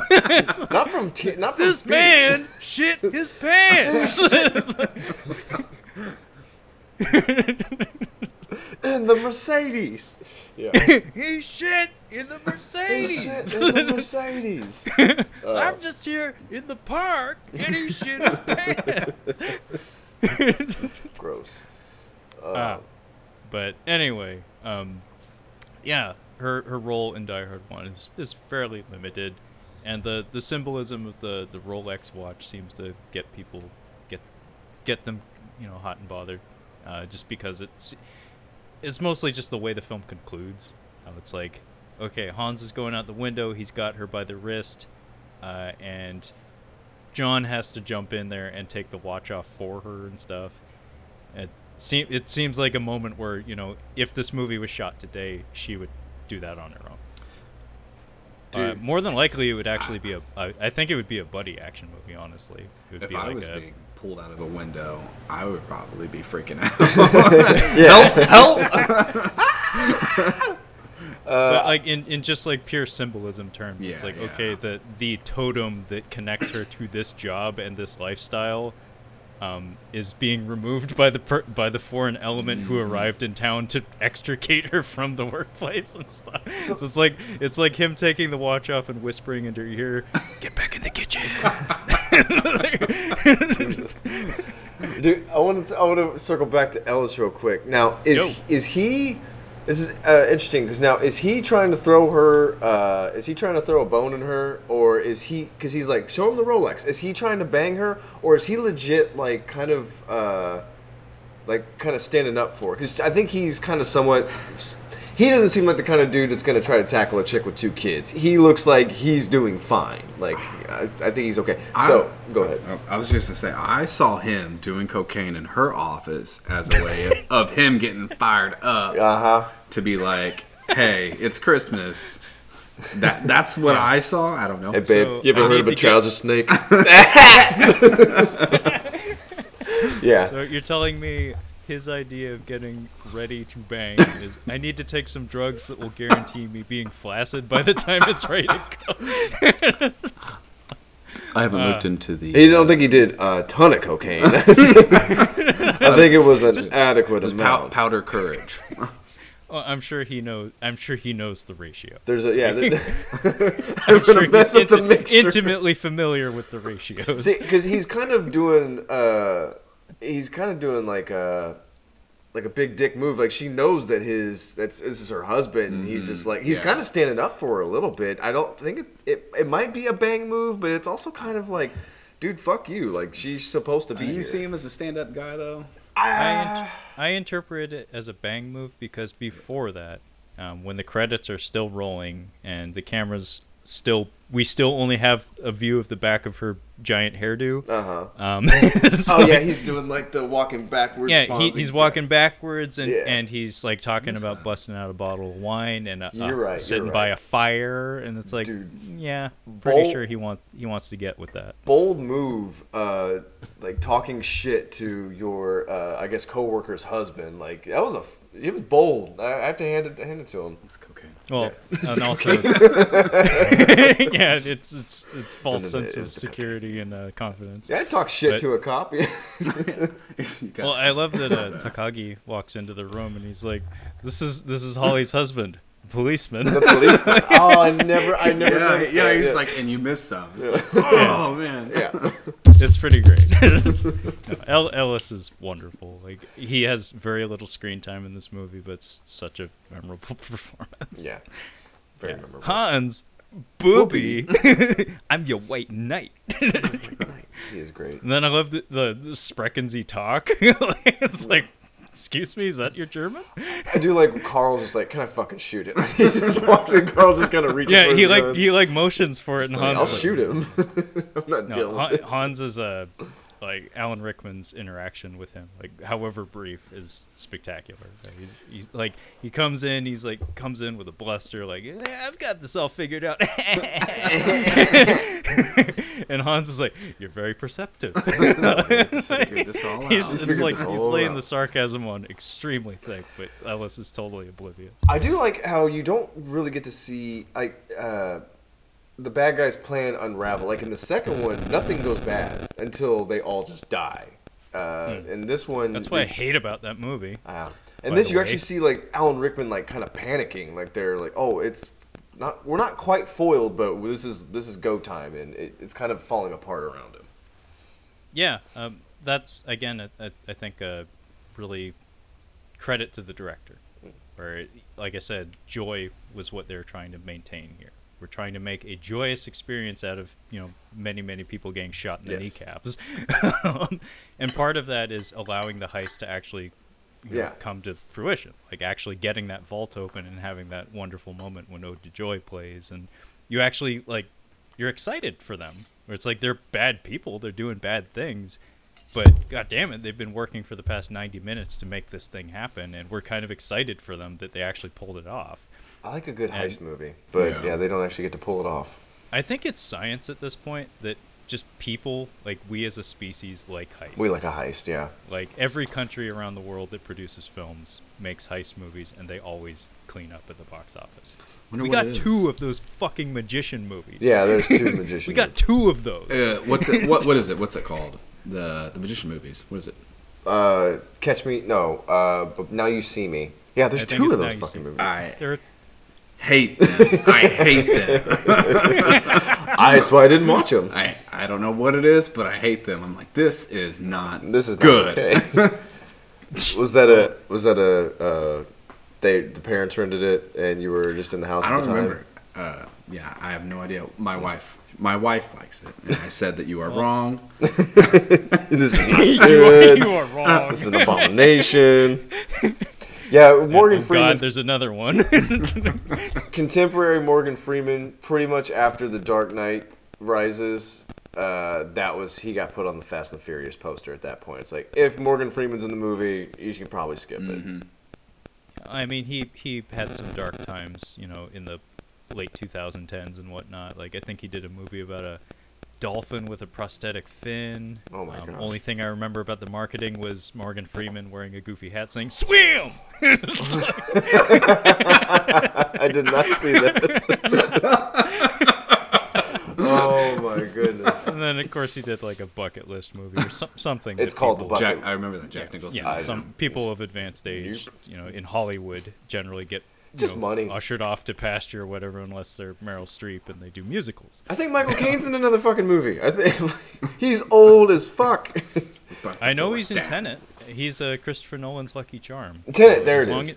As long as Christopher Nolan is working, Michael Caine will have a job. I watched the pitch meeting. I watched the pitch meeting for Tenet because I'm not going to watch it. But You're just flatly I just not don't- going to watch it? I just don't care. Why would you do that, though? Why would you put your foot down and be that guy? I just don't.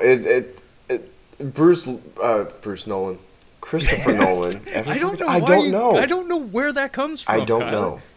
It's He's just lost his consistent, luster though. to me. Oh, I watched Dunkirk and I was just like, I think I'm done. Like, it was fine, but I'm just like, I don't give a shit anymore. Sorry. I really like Dunkirk, actually. It was fine. Don't get me wrong. I didn't dislike it, but I'm just like, Did you see Tenet? I haven't seen it. I haven't seen it I've yet. heard it was kind of like meh. Yeah, that's the Yeah. other thing. Isn't like if it ever, it's not like what was the Inception where everyone's like, dude, you gotta see Inception. It's awesome, and it was a lot of fun. But everybody's watching Tenet like it makes no fucking sense. Everyone's like, Too far. the actors didn't know what the hell was going on. Everybody that's seen it's like, what is going on? And then the dude's review of it's like, yeah, it makes no sense whatsoever. I'm like, okay, that's what I then heard. don't care. Okay, I guess none of us have seen it then. Yeah. I do plan on watching it. I'm not going to pay good money to watch it, but I'll watch it. If That's only smart. for Elizabeth Debicki, because that works for me. But I don't know. I think it's weird to put your foot down and just say no. Like, It's not not no. not going to watch it. It's I don't give a shit. That's what it's. Okay, that's fine. That's fine. Maybe the no was too stern. It's just I don't care. Okay. That's better. I like that. Glad we hashed that out. Kyle. Same with the gentleman. It's just like I don't care now. Sorry, Guy Ritchie. You've burned me too many times. That'll happen. I'm sorry. I'm looking at Nick's notes really quick. The movie, Die Hard. We're supposed to be talking about. Okay, yeah, this is what happens. So yeah, he's just like we should get back on track to what we were talking about. I'm like, yeah, this is what happens. We get off on a No, I know. Yeah. we get off on a tangent. So Nick, where are we at with Die Hard? I am curious. This is not Die Hard 1, but the sequels. We did watch the second one the other night. Well, I mean, I've seen all. I have all of Yeah. them. I like Die Hard 1. I even like Die Hard 2. Die Hard 3, maybe a little bit more. Die Hard 4 is different, but I gotta say, I still actually enjoyed it. I've heard that before. I've heard that they're not. You kind of have to think of them not attached to the first three. They're just different, but they're not. I've heard the fourth one is not horrible. I haven't seen it, and I don't plan on watching it. But I don't know. Trevor, have you seen the fourth one? Yeah, I got the Nakatomi Tower box set. I got all 5 of them. Although that 5th disc can go right out the window. Can you boy. just move your noggin you real want- quick to show You them? want to see it? Can you see the tower right there? It's back there. Yeah, Oh, yeah, it's in there. That's sweet. yeah. Trust me, I've seen it. My thoughts on the whole franchise would be: 1 is a masterpiece. It's what many, many, many other action movies aspire to be, and sadly fall very short, extraordinarily short sometimes. I mean, it inspired an entire subgenre of film unto itself. If you say the phrase "Die Hard" in Kyle, do you think Under Siege? Yeah. You don't have to answer that. I know yes. And then, of course, you have other things related to that, like sudden death, Die Hard in a hockey rink, and like That's true. Yeah. basically, it's an isolated action movie. It is kind of like the standards. It's Die Hard here. Yeah, it is a subgenre of action film. Yeah. It's basically an isolated action movie, typically involving ordinary or appearing ordinary person facing extraordinary odds. And then it usually has explosions at the end. But if you can do that, if you can inspire an entire subgenre of film, you've made your stamp. You could actually end the whole thing right there. You wouldn't even need to make a franchise. You already made your contribution. 2 is not great. It's very average, to be honest. Yeah. Some of the miniature effects are kind of fun. A sitting duck, seeing Robert Patrick as a painter, that was kind of fun. Just a random goon before T1000 or whatever. But On the whole, it's very sloppily structured. The action scenes, Rennie Harlin has this problem as an action director. I notice where he seems to favor novelty over engagement. So like the way he puts his action scenes together, he likes to do funky things, like unique things, like, hey, let's have a snowmobile chase in a Die Hard movie. Because how many times do you see snowmobile chases? I forgot about that. Yes, there is. That's a thing that happened in that movie. And then let's have a fist fight between Mr. McDowell from Coming to America on the side of a moving plane. That's unique. That's cool. Better on paper than in actual execution. And same with like the way the gunfights are done with like Robert Patrick and stuff. Like I think Bruce Willis is doing some John Woo-esque like rolls and like dives and stuff. It's like, that's not John McClane. John McClane sprays and prays and makes it out in the end by the skin of his teeth. He doesn't have a plan generally. Like there's no technique. He just goes nuts and hopes for the best. I'm also calling bullshit on him picking up on something strange happening in that movie. Yeah, agreed. Because he's just like, there's just two dudes over there. Package? What? Yeah, fishy going for on. real. Yeah. Yeah, at a busy airport, his cop sense is that powerful. He's just like, busy Christmas airport. He's like, those guys in baggage claim look suspicious. I should go beat their asses and kill one of them. It's like, turns out they didn't do anything wrong. End movie. But it's okay. It's not bad. It's just kind of like fine. And then three I legitimately like. Yeah. But it's so radically different from all the other ones that it's kind of, it feels out of place, but it's still awesome. Like the writing's tight, the performances are excellent. Jeremy Irons, yeah. I wish there was I wish there was a larger body count. But like, the riddles and like the citywide game of cat and mouse it's engaging for sure. It's on location as fuck, which is always fun. And it feels like he feels like John McClane in that movie. Like that's the other thing. And they brought back John McTiernan for that one. So the attention to detail is certainly part of his oeuvre, as the nerds would say. So they brought back the guy who did the first one, and it worked. And then you get to the fourth one, and it's like Len Wiseman, a.k.a. the Underworld guy. Yeah. It's like, I mean, oh, Nick, you like Underworld? I'm that guy. I like Underworld. all of the Underworld? Oh, no. No.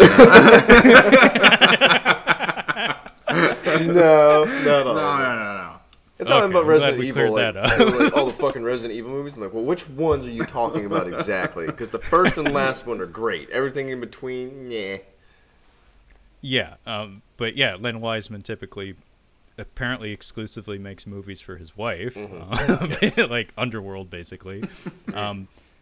And actually, I'm in the camp like you, Nick. I actually kind of like Live Free or Die Hard. Yeah. Like I don't mind it. It's definitely apart from the rest. Like kind of like the third one. Like it does feel like a totally different beast. Some of the things John McClane does in it are questionable. Where it's like how is it he's 20 years older but more physically capable than ever? Yes. It's a little, there's some flights of fancy. It gets a little out of control, but I think I like the dynamic, Yeah, from like just like a popcorn entertainment standpoint though, like the set pieces are fun. They do some cool stuff. We get some parkour in there. It's well done. And if you watch the R-rated cut of the movie, it feels more consistent with the other ones, where he does actually get to drop some F-bombs, and they unfortunately have like digital squibs, so it's a little bit of a letdown there, but at least they're there. Was that a Kevin Smith script, or is he just a writer, like just a part of it? I actually haven't looked into what his actual contribution to it was, because obviously he has a cameo in there, and obviously it led to them working together on Cop Out and apparently having a lifelong feud with each other forevermore. But I don't know if he wrote anything on it. Maybe he contributed some elements to the script or something. I wouldn't be surprised if he just riffed all of his lines, because that character is basically just Kevin Smith. But Yeah, it's actually kind of a funny connection there. How you have Justin Long and Kevin Smith and Yeah. Bruce Willis, and it's like, these guys all would end up working together more than once. If you ever if you ever get around to watching 22 Jump Street, throw Zack and Miri Make a Porno on there if you haven't seen it, because that's. I have actually. you've seen that I one. think it's a lot of fun. I'd say that's one. Yeah. That's a Kevin Smith movie you actually have seen. Yeah, no, Okay. that's him doing his Judd Apatow impression, and doing a good job actually. Doing way better, Uh, I think. Well, yeah, Judd Apatow he got kind of obsessed with the family and himself maybe a Yeah. little bit. His family It's specifically. 3 Yeah, movies he's like, have his family my, in it. My wife needs to be in more movies, and yeah, I'm definitely equivalent to Paul Rudd. Yeah, She's it's like fu- Paul Rudd could play me in a movie. She's real funny, but 3 of his movies are just his family, pretty much just his family. Yeah, it's like his daughters and his wife, I think. Yeah, both of his daughters and his wife. Yeah. Yeah, but and Die Hard 5. Oh my God, that's a problem. Like I gave that a have hard a lot pass. to say. I'm not gonna go into it here. Maybe someday, but A Someday. Good Day to Die Hard it's rough. Like it's real bad. Like, and I don't say that lightly. Like it is a very bad action movie. Jai Courtney being in there, he's Toby Kebbell and Jai Courtney are like serious red flags for me in movies. Where I see Toby Kebbell in a movie and I'm like, pucker your asshole, it's gonna be bad. And Jai Courtney's the worst though. Is he the one that plays the son? Yeah. Yes. Yes. Agreed. Yeah. I see Jai Courtney in the cast and I'm like, this is a problem. Who's that dipshit from Terminator Salvation? Oh, The main Sam guy? Worthington. Sam Worthington. Yeah, he's one of those for me. I'm like, oh, I'm not gonna like Sam this. Worthington, kind of like Jai Courtney, actually. If you let him be Aussie, if you let him just be that, like not like Chris Hemsworth Aussie, but just like from the fucking swamp Aussie. Yeah. Like they can do that pretty well, but they never are asked to. Like in Jai Courtney's case, he's basically just a pair of abs with a kind of like 6 for a face or whatever. But apparently that's good enough to be in a Terminator movie. I'm an Aussie 6. That's an American 10. Yeah, accurate. The Shaylas love me. But Kyle, have you seen Die Hard 5? No, I haven't seen the 4th or 5th one. They came out in a time when I was like, yeah, I don't really care about action movies. This didn't really speak to me, and you kind of know at that point. I'm like, I don't think this is going to be very good. This seems kind of late to be doing this. Yeah, I could see that. I mean, it's the 4th Die Hard movie. It came out the same year as the first Transformers movie, so it was already a little bit of a crowded summer. Yeah, no. And yeah, and were you doing military stuff then? Yeah, and I would say you and I have radically different approaches when it comes to action movies. You watch them, so. Yeah. Very true. Very true. Yeah, I didn't. At that point, new movies it was Dark Knight came out, so literally, if there was a movie on, it was The Dark Knight or Step Brothers or The Dark Knight. Those were the 2 movies constantly being played on the ship. Constantly. Oh, that is. Folks at home, I wish you could see Kyle's face when he said it. There was intensity. Know those movies by heart. I think saying that it's the standard kind of makes sense because I didn't think about it till you said it, where it's like, oh, it's like Die Hard but in a boat. It's like Die Hard but here. Yeah. That's true. Yeah. Because, I mean, were there, besides Dog Day Afternoon, are there a lot of, like, negotiation movies? Like, where you have... Every Hostage. once in a while. Not all the time, but... Like, I mean, yeah, Dog Day- before Die Hard, Oh. that's what I'm saying. Oh, before Die Hard. Yeah, I want to say there were movies along these lines. I mean, you could also say like some of the serial killer movies that were coming out in like the 70s and stuff had kind of a similar vibe, where it's kind of a manhunt movie. There's usually someone taunting via like mail or phone or radio or something. Yeah.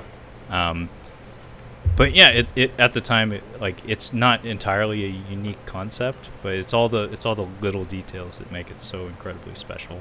Like, I mean, we didn't even get into all of it. Like, I like the flight attendant in the first couple of shots of the movie. Yeah. How he just like they kind of shoot each other a look.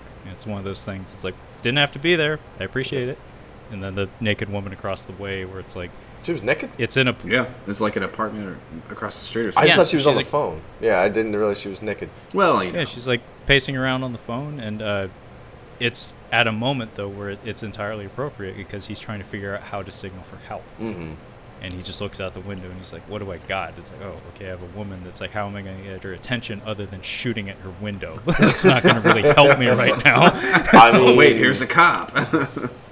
Well, I mean, at the end of the day, it's like they would go to her building. They wouldn't go to his building and stuff. Yeah. So it's like, where did it come from? Who knows? But it's stuff like that, it's like you can tell that everybody making this movie was kind of firing on all cylinders. Mhm. And it's like, in so many ways, it's like if you take out like the acting side of it, because every actor in this movie really nails their roles. Like if you take out the acting and you just think of it as like shots, music, and editing, like everybody gave their best effort.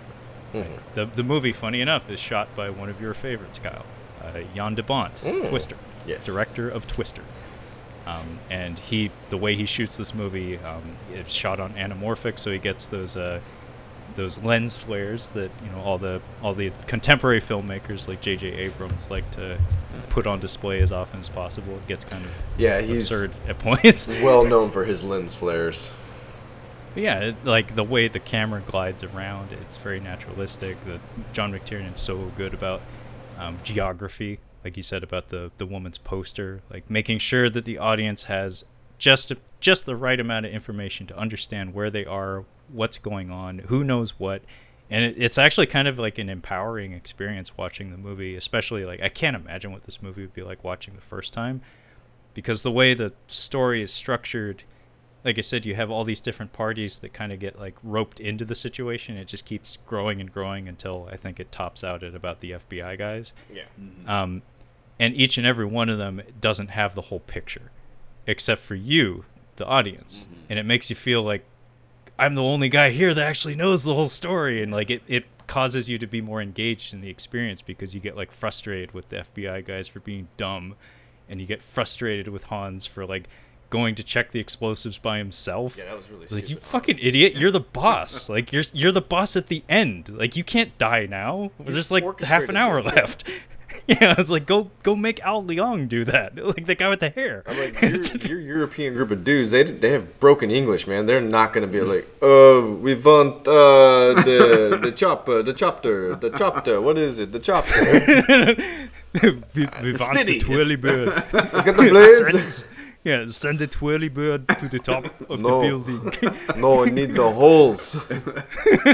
I need the holes. I need the holes. Funny enough, I just made my girlfriend watch Fargo the other day. Oh, nice. Have Yeah. you seen Fargo? Is that the embassy one? No. What's that one? Embassy. No, where it's like in Israel. Argo. No, it's Argo. Boom. Close. Can you blame me? Yeah, drop the F and you're good, and you're there. Fargo is a Coen Brothers movie from Yeah. either the late 80s or early 90s. Early 90s. It was an early 90s 90s. jam. It's a lot of fun. If you like Peter any of the- Stormare's in there. Peter Stormare, And, Steve Buscemi. instead of needing holes, he needs unguent. It's a lot of fun. I think he meant to say ointment, Ointment. but he very clearly says unguent. What's his? I think it was William H. Macy's one of his first roles. It might have been his like first. him. Yeah, he's really good. I just watched a little clip about how he auditioned for it. I'll send it to you. It's funnier if he tells you. It's Oh, nice yeah. though. Well, speaking of first roles, I do think it's amazing that this is Alan Rickman's first like screen credit. This is as his far as I know. first screen That's credit. crazy. Like I think so. American. I think he had British stuff before this. What I heard was he was a stage actor. Yeah, that's what I And heard someone, too. Someone saw him in theater and recruited him for the film, and holy shit, it Yeah. worked out.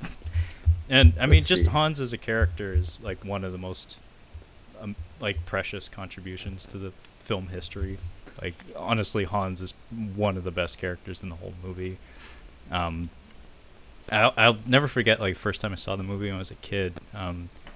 There's something about the way Alan Rickman looks and like his body language when he's introduced to the film, like coming out of the truck and like wearing the big coat and stuff. Oh yeah. He doesn't speak for several minutes, and it was my first time seeing the movie, and I remember being really shocked when he first opened his mouth, and clearly someone agreed with me in making the movie that's like, oh, we need to like save that because that's gonna be cool, like that's gonna be really, like a reveal. He's really good at the slow, like drawing out his words. He does it in Harry Potter a lot, and it's really cool. But he does the and father of 3 or 5 or whatever 5. Yeah. He does that in Harry Potter, and it's a lot of fun. You need to get around to those eventually. Someday, yeah. I'd like to see him, if only for the music and the special effects. But, yeah, I just think it's interesting that, like, just based on the way he looks, as a kid especially, I never expected him to sound like that. Yeah. And honestly, I wasn't even certain if he was really going to be the bad guy. Like, I knew he was one of the bad guys. I didn't know he was going to be the bad guy. But then when he opens his mouth, it's like, oh, that's shit. A villain. He's the guy. He's got a little black book. It's like, oh shit.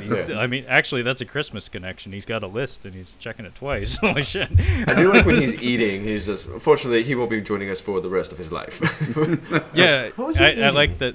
I think he went with the shrimp. He goes shrimp. Oh. I think he went with the shrimp. He had a mixed plate, as far as I remember. You're asking to shit your pants if you eat shrimp cocktail past the first. That would be embarrassing. Middle of a terrorist heist, and you get the shits. You have 20 minutes from when it's set out in the open. You have 20 minutes to eat it. If you get to a place and you could tell it's been out for longer than 20 minutes, don't eat it. You're gonna poop. You're gonna poop your pants. Picturing him on the shitter with the radio yelling at Theo, "Don't alter the plan. we do not alter the plan." And if he hear all alters sorts it, of ungodly noises. Oh my god, Hans's ass is toast. And Hans's ass is toast. That's gross. But yeah, I mean, I could talk forever about this movie, so unless you guys have anything else to say. Did you have one last thing you wanted to read off your list? No, not really. You just mentioned like the black book thing, and I was like, yeah, a couple other ones were like the pregnant lady, Christmas at the party, using the packing tape, his wife's name Holly. It's just like Holly. Little stuff like that. It's like, here and there. Yeah, and I mean, we end with "Let It Snow." Yeah. And the papers falling out of the building may as well be snow in Exactly, LA. Like yeah. it's very deliberate. Like Right. that doesn't happen by accident. Grab a few of those if you're on the ground. Hey, those are worth. Thanks for bringing that up, Kyle. Barely related, but it always bugged me. One of the bad guys didn't die. Mm-hmm. Not just Theo. Not The guy Theo. that clinks the ding. That guy. There's a guy who's just carrying bonds, and Yeah. he He's the gets one that bashed. Rifled, yep. Yeah, he's the one that flicks the thing. Yeah. Yeah. And Theo doesn't And- die. Yeah. Yep. So there's Yeah, two. Theo gets probably arrested. Yeah. But that guy is on the 30th fucking floor where it's on fire, unconscious on the ground. I don't know if he made it. It's not explained to us what happened to him. It's not terribly important, but it's like in such a. I've been praising this movie for how skillfully it's stitched together. That's like a weird thing that's just hanging out there. Yeah. I mean, actually, like I forget about if him. you made this movie today, that's how you'd make a sequel. Honestly. Yeah. Is that guy would come back or something to bite someone in the ass. Or Carl would come back as a cyborg or something. Yeah. He would come back as a cyborg. You killed his brother. Speaking of which, there's a funny trivia thing about the music that plays when Carl gets shot by Powell. Mm-hmm. Speaking of which, I always thought it was funny that his name was Powell because it enables Bruce Willis to just basically say pal. Yeah. And it's like, that's what I would call him. Right. Welcome to the party, pal. Yeah, welcome to the party, pal. Yeah. Powell. But the music that plays over that, when I was listening to music for a different episode of the show that I did with Brad about movie soundtracks, I was listening to the Aliens soundtrack, and the piece of music that plays over Carl getting shot is actually from Aliens. Oh. Like it's also a 20th Century Fox production, so they had the rights to it, and I guess they just decided it fit better or something, so they just slipped it in there. I was like, oh, wow, Didn't catch because that. I was listening to it in isolation, and it came up, and I was like, this is from Aliens? This is from Die Hard. And I looked it up, and it wasn't until I did some research that I figured that out. Like 2 years later, yeah. Is it? Yeah. 86. 86 to 88? Yeah. Wow. No one will notice. But yeah, anyway. Anything else, Nick? Yeah, I think I'm cashed. That's it. Okay. Well, this has been a rollicking discussion about the Die Hard film, as well as the other Die Hard films. I don't think we'll ever do an episode about those, but we did talk a little bit about them, so it's something. So anyway, thanks a lot for joining us, Nick. This was a lot of fun. Hope to have you back someday. Thanks for having me. Kyle's been teasing me with some future episode ideas that it sounded like he was pretty confident you'd feel pretty comfortable talking about them. Yeah. So hopefully you can get to those sooner rather than later. I'm game for whatever. Awesome. But that being said, if you'd like to catch up on any of our other Catching Up on Cinema content, you can find all of that collected on our website at catchinguponcinema.com. We also have a couple of social media accounts in the form of a Instagram at Catching Up on Cinema, as well as a Twitter at Catching Cinema.